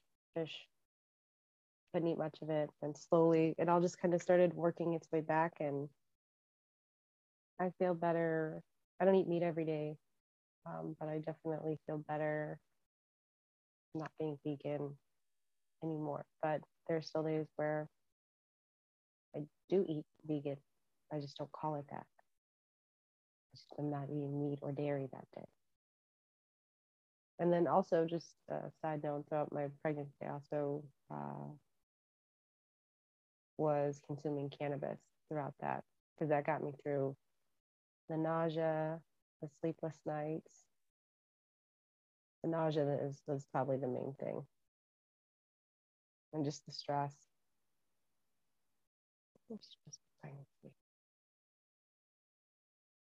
There's not a lot of female growers to talk to about being pregnant while managing a grow, or your own grow, and then helping out with other grows, and just the dynamics that all that comes with. And I think now, thinking back on it, I was under a lot of stress during that time. But thank God for cannabis.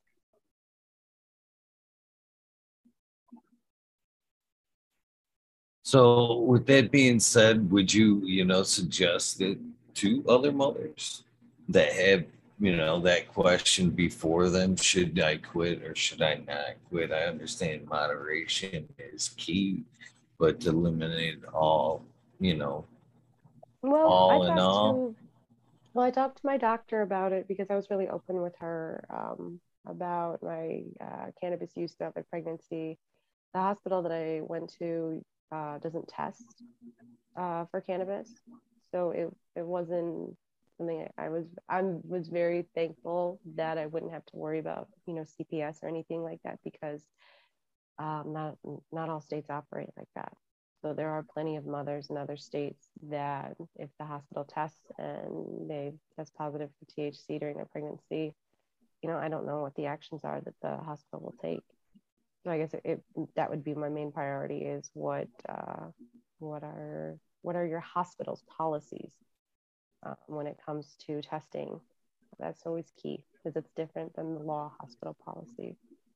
And be open with your doctor. And if you're not open with your doctor, get a different doctor. If you can, get a doctor that you can talk to.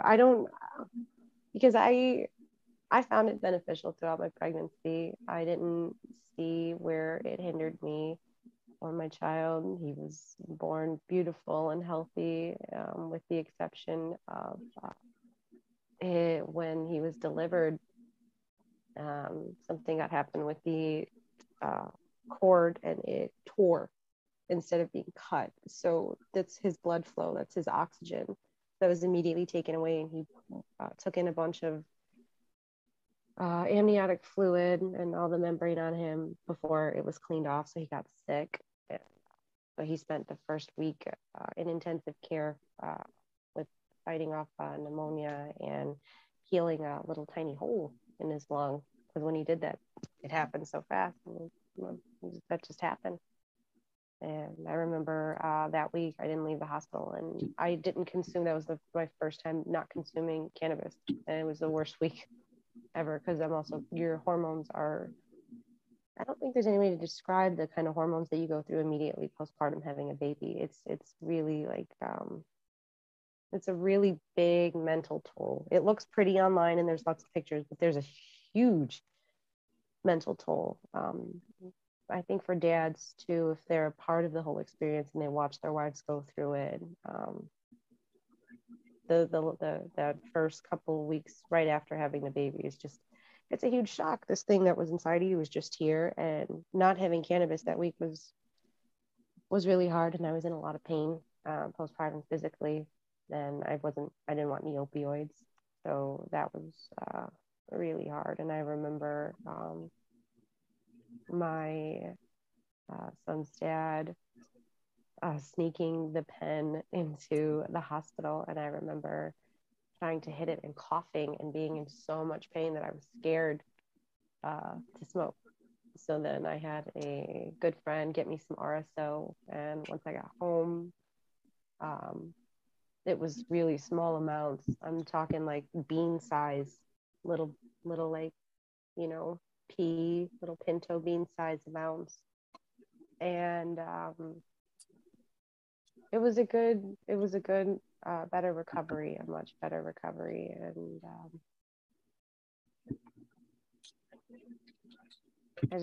I would, if you're already consuming cannabis and you get pregnant, the biggest concern my doctor had was the combustion from the lighter, and she said that there wasn't any way to know if my meds were clean. And when I told her I grew and showed her pictures of my garden, she didn't really know what to say except okay. And that felt really good. That felt really good.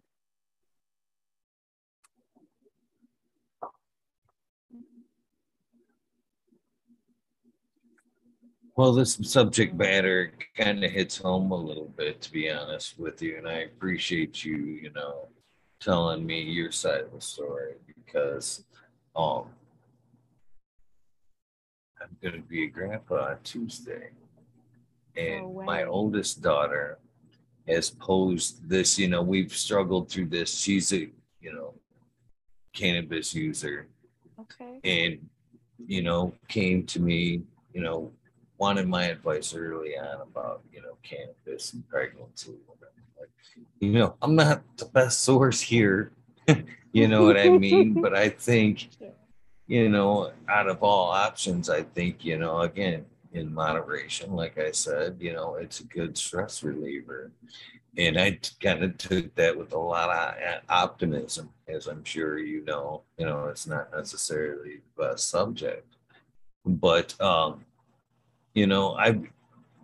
really feel she kind of wanted to consume a little bit, but again, some shame there. Again, worried about the hospital. The testing from the hospital was another big scare as well. And the future, breastfeeding with cannabis as well is a concern with her. But I can tell you from personal experience, I'm still nursing my son, and he's 14 months now, 15 months now. And I have consumed cannabis every day, just about every day since I've been home. Maybe there's been a few times where I've gone without here and there, but every day. And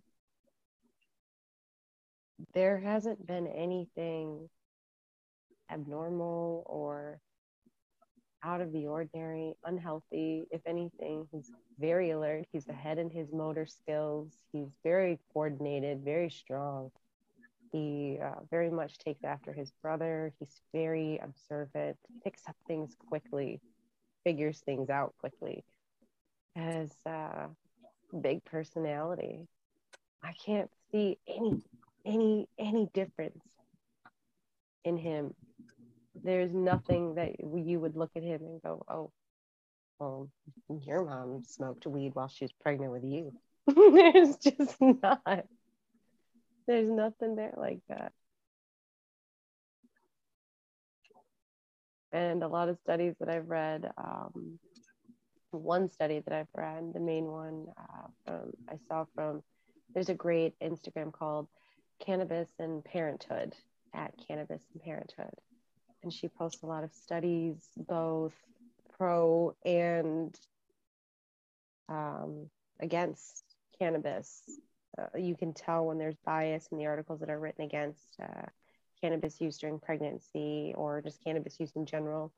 And you can tell when the articles are written from a medical standpoint and they are clinical studies or clinical studies trying to be performed. That was my best resource. And just the fact that that mom also shared her experiences as a cannabis using mom. I have there's a lot of moms on there that I see that use cannabis and breastfeed, that use cannabis throughout their pregnancy, and that it's not harmful. If our endocannabinoid system, makes cannabinoids, and that's what we're getting when we ingest this plant, we're not putting some altering chemical in our body. We're just giving our body exactly what it needs. It's really important when you're pregnant.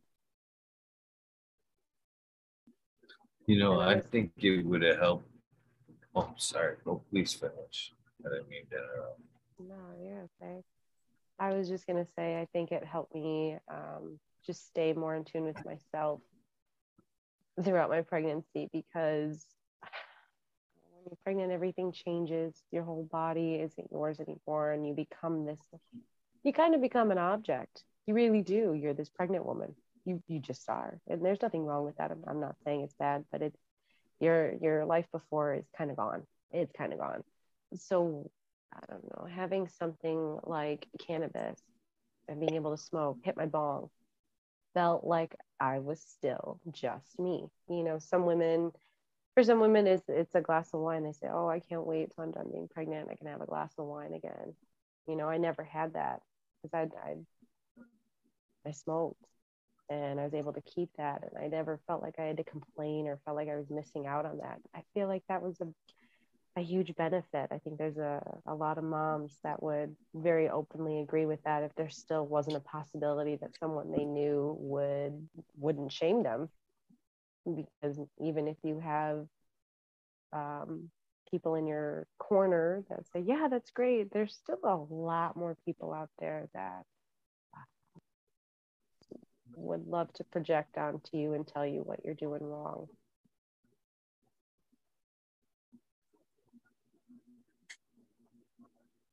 Very sad too. You know, well, I don't know where to start. Jump in right where we're at to go back a little bit. You can Um, go back, it's okay. well, I really believed, when it kind of relating back to her, that because she's dealt with anxiety, her whole life, and that was one of the reasons why she consumed cannabis. And throughout this whole pregnancy, anxiety has been back for sure.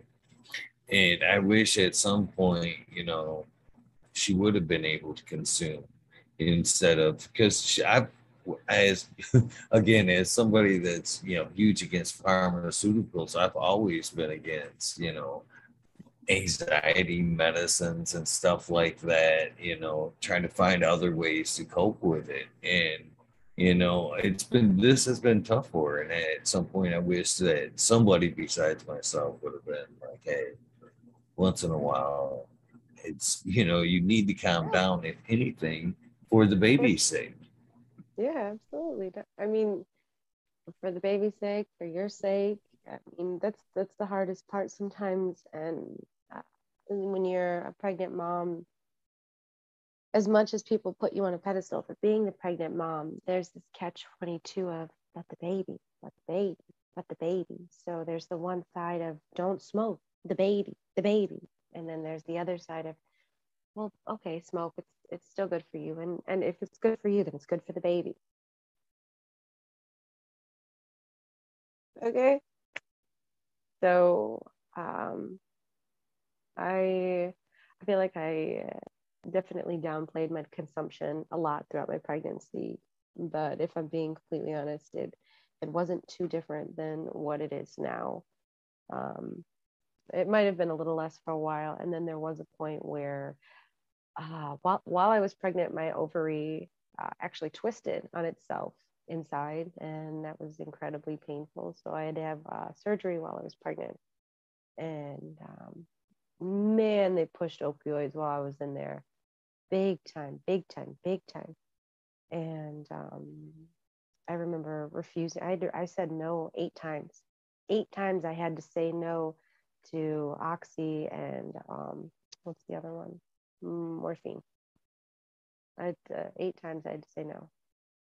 And I remember at almost the last point, flat out telling them, "Look, I don't consume pharmaceuticals. It's just weed, just weed and edibles. That's it." And I remember the last person that asked me laughed, and she's just like, we have to ask. It's our part of it's just part of how we manage your pain. We just have to manage your pain. And just fix me, just fix me and send me home. I'll manage my pain. And I remember getting home, and because of where they had to go in, it was right around my diaphragm. So anytime I coughed or anytime I laughed or anytime I had any sudden movement in my stomach, oh, it was so painful. So I actually went through like a good month where I didn't smoke. I would just have some RSO, or I was getting gummies too, or something like that. And that was throughout my pregnancy, and that helped a lot during recovery and just feeling like myself. You know, I think that's what I'll keep coming back to, is just being able to feel like myself and not let the symptoms that come along with pregnancy kind of consume you. Mental symptoms too, because you're right. I wouldn't be surprised if her anxiety was up, and um, it's so many thoughts. It's a baby, so the thoughts that take over your brain, and sometimes it's really hard to quiet those thoughts and the what ifs, especially if they're negative thoughts, you know. And cannabis kind of helps all those thoughts go shh.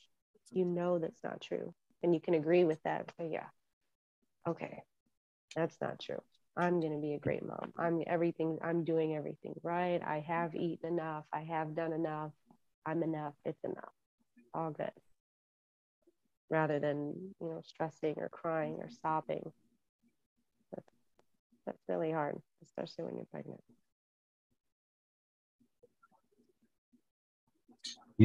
All right.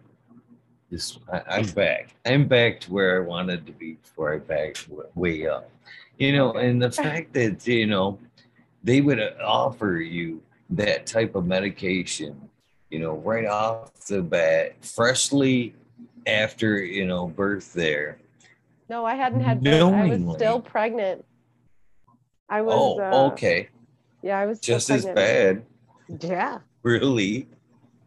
Um, but what I'm kind of getting here though is cannabis is bad, but sending this opiate through your system is somehow okay, which is, addicted to you. You're putting a newborn through that, a drug that any other time most adults have to be weaned off of and can't properly wean themselves off of because they can't understand the opiate pains from their pains, much less to put an infant through that, even, throughout that person, that before or after birth, that's going to enter the baby system at some point. How can that be okay versus a natural substance? Now, even more said to that is the fact that they want to give that small infant shots as soon as they can. Artificial stuff with side effects that, I can just harm say the no to baby a with lot of more. those things too. It's Yeah. interesting how the medical system is set up systematically, and how it's become so ingrained and it's so normal. Everything that you just described is very normal, and I don't know. I don't know much about the opioid epidemic. I know it was while I was growing up. It was in the 90s. Was the biggest chunk of it when most people died, and I'd say the most drugs were prescribed into the early 2000s. And I think people got a realization of what was going on by, I'd say, 2010s and 11, 12, etc. And I think only now are we really uh, reprimanding companies and holding doctors and medical facilities accountable and liable, because uh, opioids were just about a dollar. That's all they were. It was just about getting money. It wasn't really about helping people or managing pain. It was about creating lifelong patients. Lifelong patients. That's really what it was. And I believe that it has helped some people manage their pain. And there have been some people that are actively managing their pain with these opioids and high functioning, and that's great for them.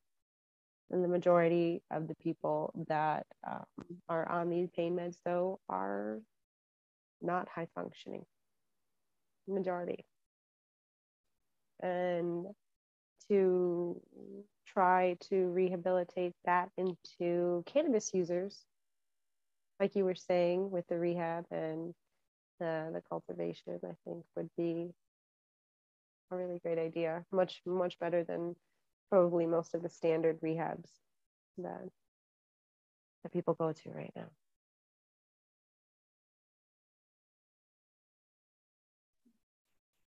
Kind of going back to a little bit with you know, it being in a baby system kind of early on as well.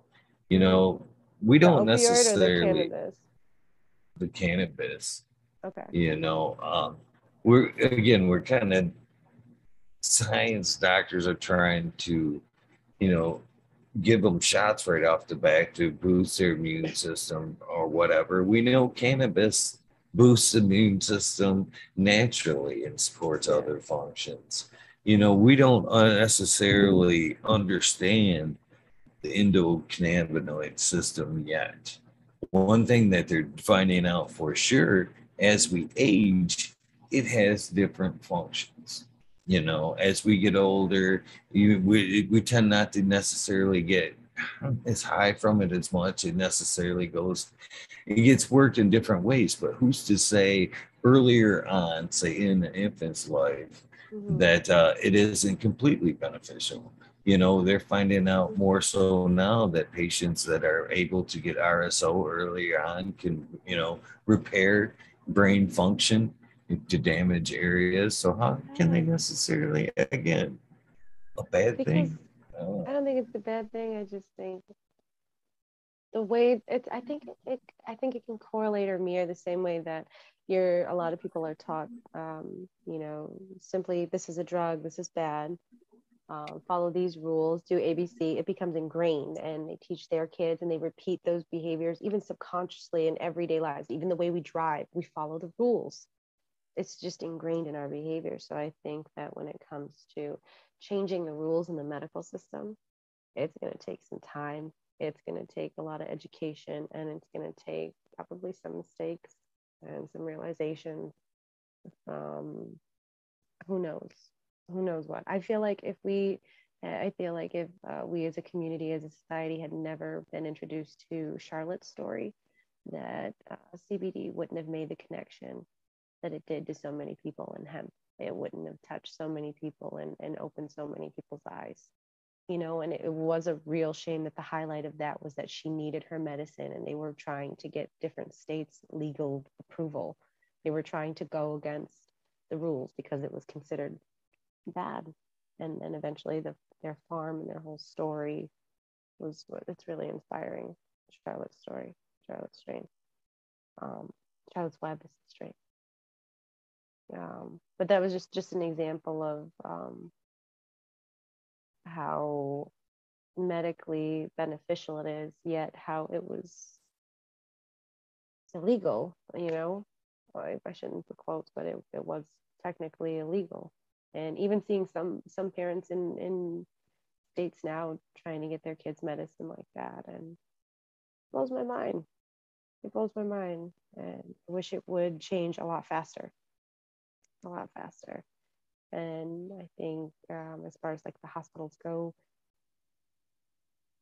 you just got to find the right one. I was lucky in the hospital that I was at with the cannabis use, and that they did not push back on my declines for the, I think it was 6 different shots that my son would have gotten, including a vitamin K shot, and we declined on all of those, and declined on the ointment in the eyes.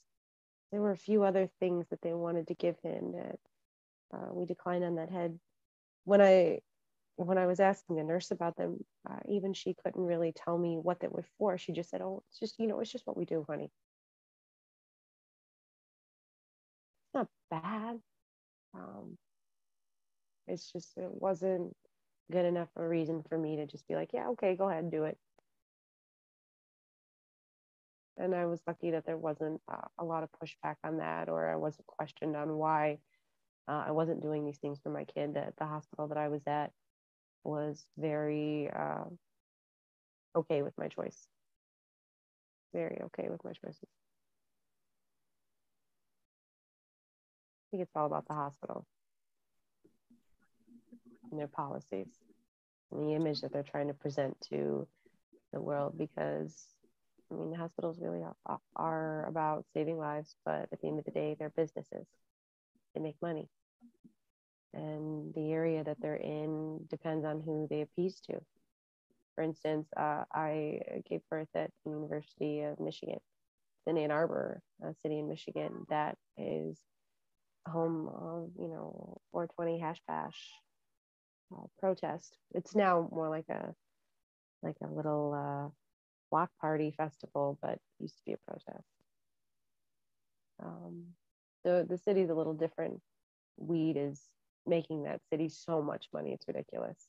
Ann Arbor, anyway. As well as the U of M. The U of M makes the city a lot of money. You always follow the money.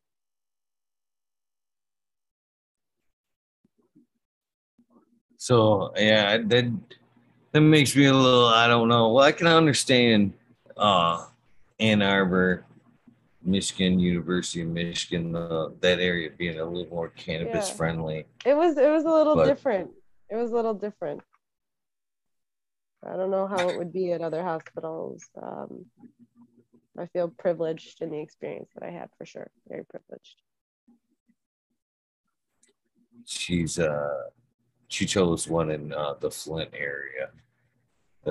Supposed to be one of the better ones for child pediatrics there. So hopefully, well, she, like I said, she did give up cannabis, and I'm going to encourage her. And thank you for your honesty, by the way, on the subject, because I'm going to tell her to go back and watch this for an honest, opinion on the subject, because I think, again, she's was scared to ask, too many negative opinions, too many people to look down their nose. And it's sad that cannabis is still like that, like I kind of said in the beginning, the pandemic opened up a lot of things for us. And that was one of the things, cannabis being,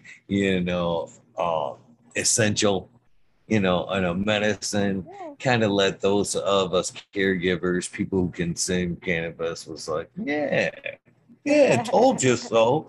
We got vindicated a little bit, but still, there's a lot of people that do kind of look down their nose at cannabis users. We haven't won the fight yet.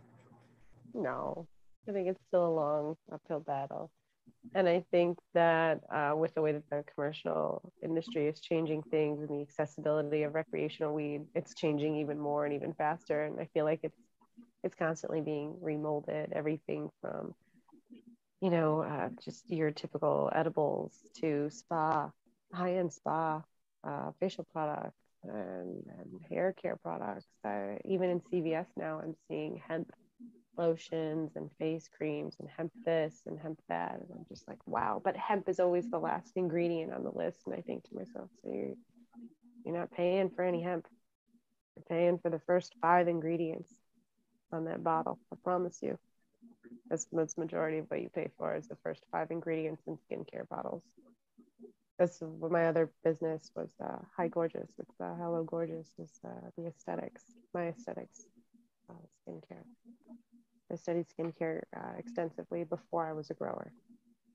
All things beauty, all things makeup, all things skin, and health of skin, layers to the skin, diseases of the skin, products of the skin, everything.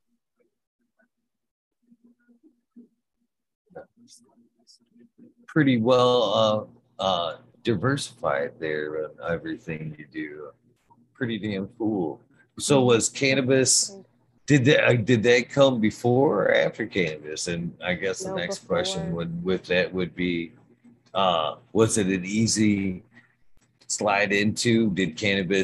Was cannabis something you were like, aha, again, this is another application that I didn't see coming with cannabis, with skincare kind of applications? Skincare, I felt like was always kind of something that I was into. My mom, before she got into corporate America, she was a nail tech for years and just really took pride in her appearance and beauty. And I picked up on that from a young age and wanted to be like my mom and take pride in my looks and skin and makeup, and was just something that I always really liked. And right after high school, I didn't go to college. I went to aesthetic school. to learn how to shape eyebrows, to, the steaming facials and exfoliate the skin, and full body treatments, massage. I liked taking care of people and helping people feel really good. There's something really rewarding about having someone say, "Oh my gosh, I feel so good. I feel so good. It's perfect. Thank you." Having that appreciation for something you physically put care into, or being able to see where someone's needs are and being able to bring out the best features of them. That's what felt good. Doing someone's makeup and being able to highlight all their best features and having them really like what they see was so rewarding and nurturing and fun. And cannabis came once I actually started consuming and I started growing, and I realized, I don't know, I kind of went through this period of feeling that the beauty industry was really superficial, that it was just a money-making industry, that I needed to kind of refigure out what I wanted to do. Because at the time I was working for a skincare company that was very chemical based, glycolics and acids, and it just was a little. It was not my skincare routine now. Now I make all my own skincare, and that feels really good. A lot of it, two of the things I infuse, basically an RSO that I make into them. One of them is like a facial serum, and it helps a lot with cuts and scrapes and burns. My son fell at hockey, and his whole hand was all like busted. I wish I had taken pictures. His whole hand was all bloody and like burned. And I put I use it on my face as a serum, but I put it on his cuts and I wrapped it with gauze and we left it overnight. And the next day, it was like 40% back healed with the light pink flesh back all over his old wounds. No scabbing, no pussing, no nothing. It looked really good. And I used that for about 5 more days. And within a week, all his gashes and cuts from the ice and the burns were like completely healed. Couldn't tell anything had happened there. So that feels really good. And I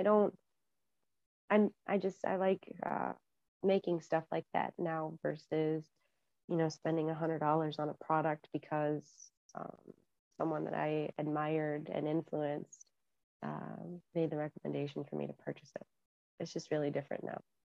And I'm trying to incorporate cannabis and aesthetics now, trying to figure out how to incorporate them in education wise, because smoking really dries out your skin. It just does. You got to stay hydrated. I don't know. I'm just thinking out loud. I think those songs have caught up to me. Almost 2. Wow. As I said, it does go quick. How are we doing? Are we past time? Is it getting late? How are we doing that time? It's definitely past the night when I'm usually awake, and I am hopefully going to get to the point where I'm going to start rambling. I think pretty tired and ready to hit the hay. Right on. Well, again, it was nice to getting to know you.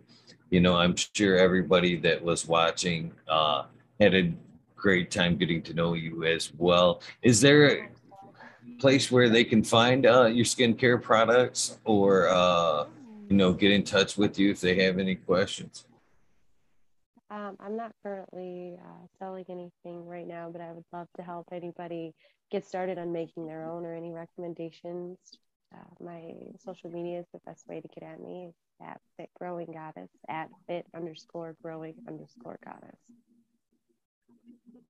It's the best way. And I really appreciate you having me on here. This was really fun.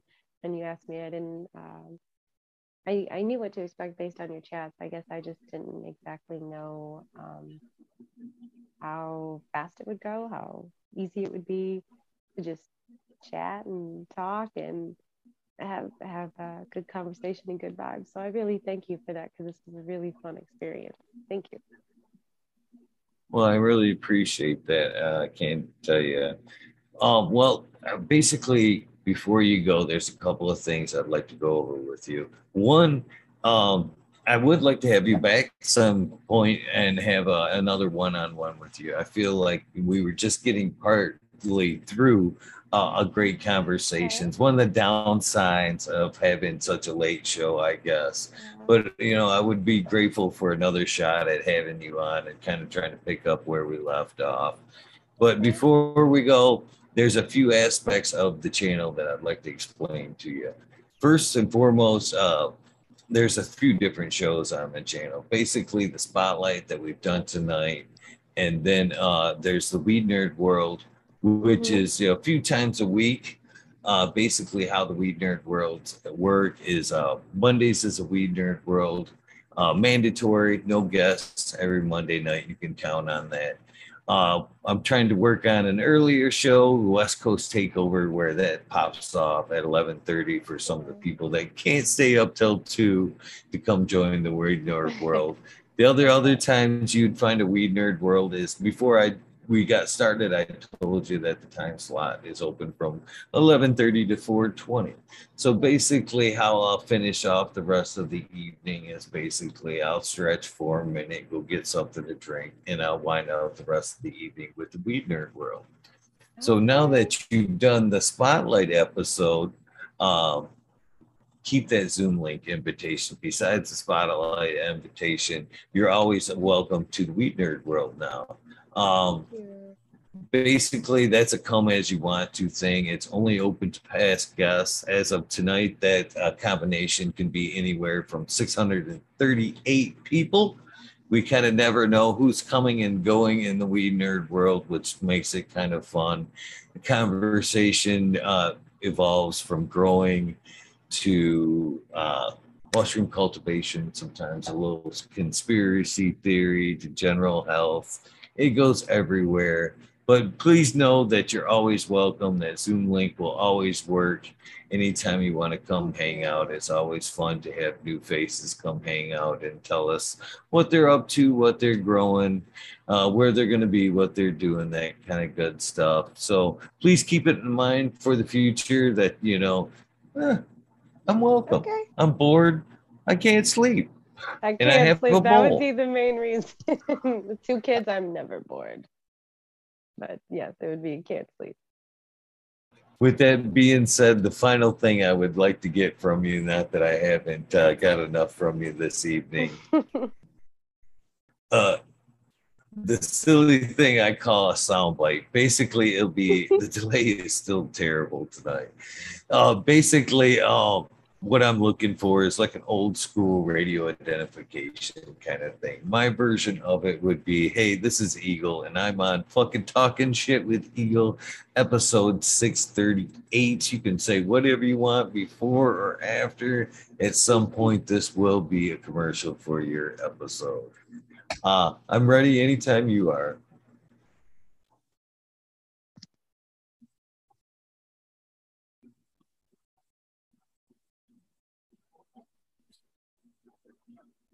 No. Oh, yes, please.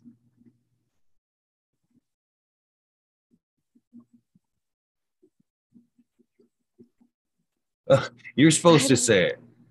Oh, God. I'm sorry. It's late. Your version. Okay. No worries. Can I do it over? Can we start over? Yes, we're fine. Please. So fun. So you're saying I just need to say something like, hey, it's Ashley, and I'm here talking shit with the Eagle. Like something like that? Episode 638. Yes, ma'am. Episode 638. Okay. Anytime you're ready. Oh. Hey, this is Ashley, and I'm excited to be talking some shit with the Eagle tonight, episode 638. Thank you so much. That was perfect. And again, thank you for your time. It's the most valuable thing we have. And you gave me a nice chunk of yours, as well as a nice insight into your life and some valuable information I can pass on to somebody I love too. So I'm grateful for all the above. Any last shout outs that you'd like to give before we go? just a shout out to everyone and anyone who's watching that has helped me or given me any guidance or insight or support or just any kind words. Thank you. Thanks. Well, with that being said, thank you guys for tuning in for another great episode, another fun conversation. Hopefully, I'll see you guys here in a few minutes in the Weed Nerd world. If not, thank you for your time. Don't forget to do something nice for somebody. Random acts of kindness do save lives. We are.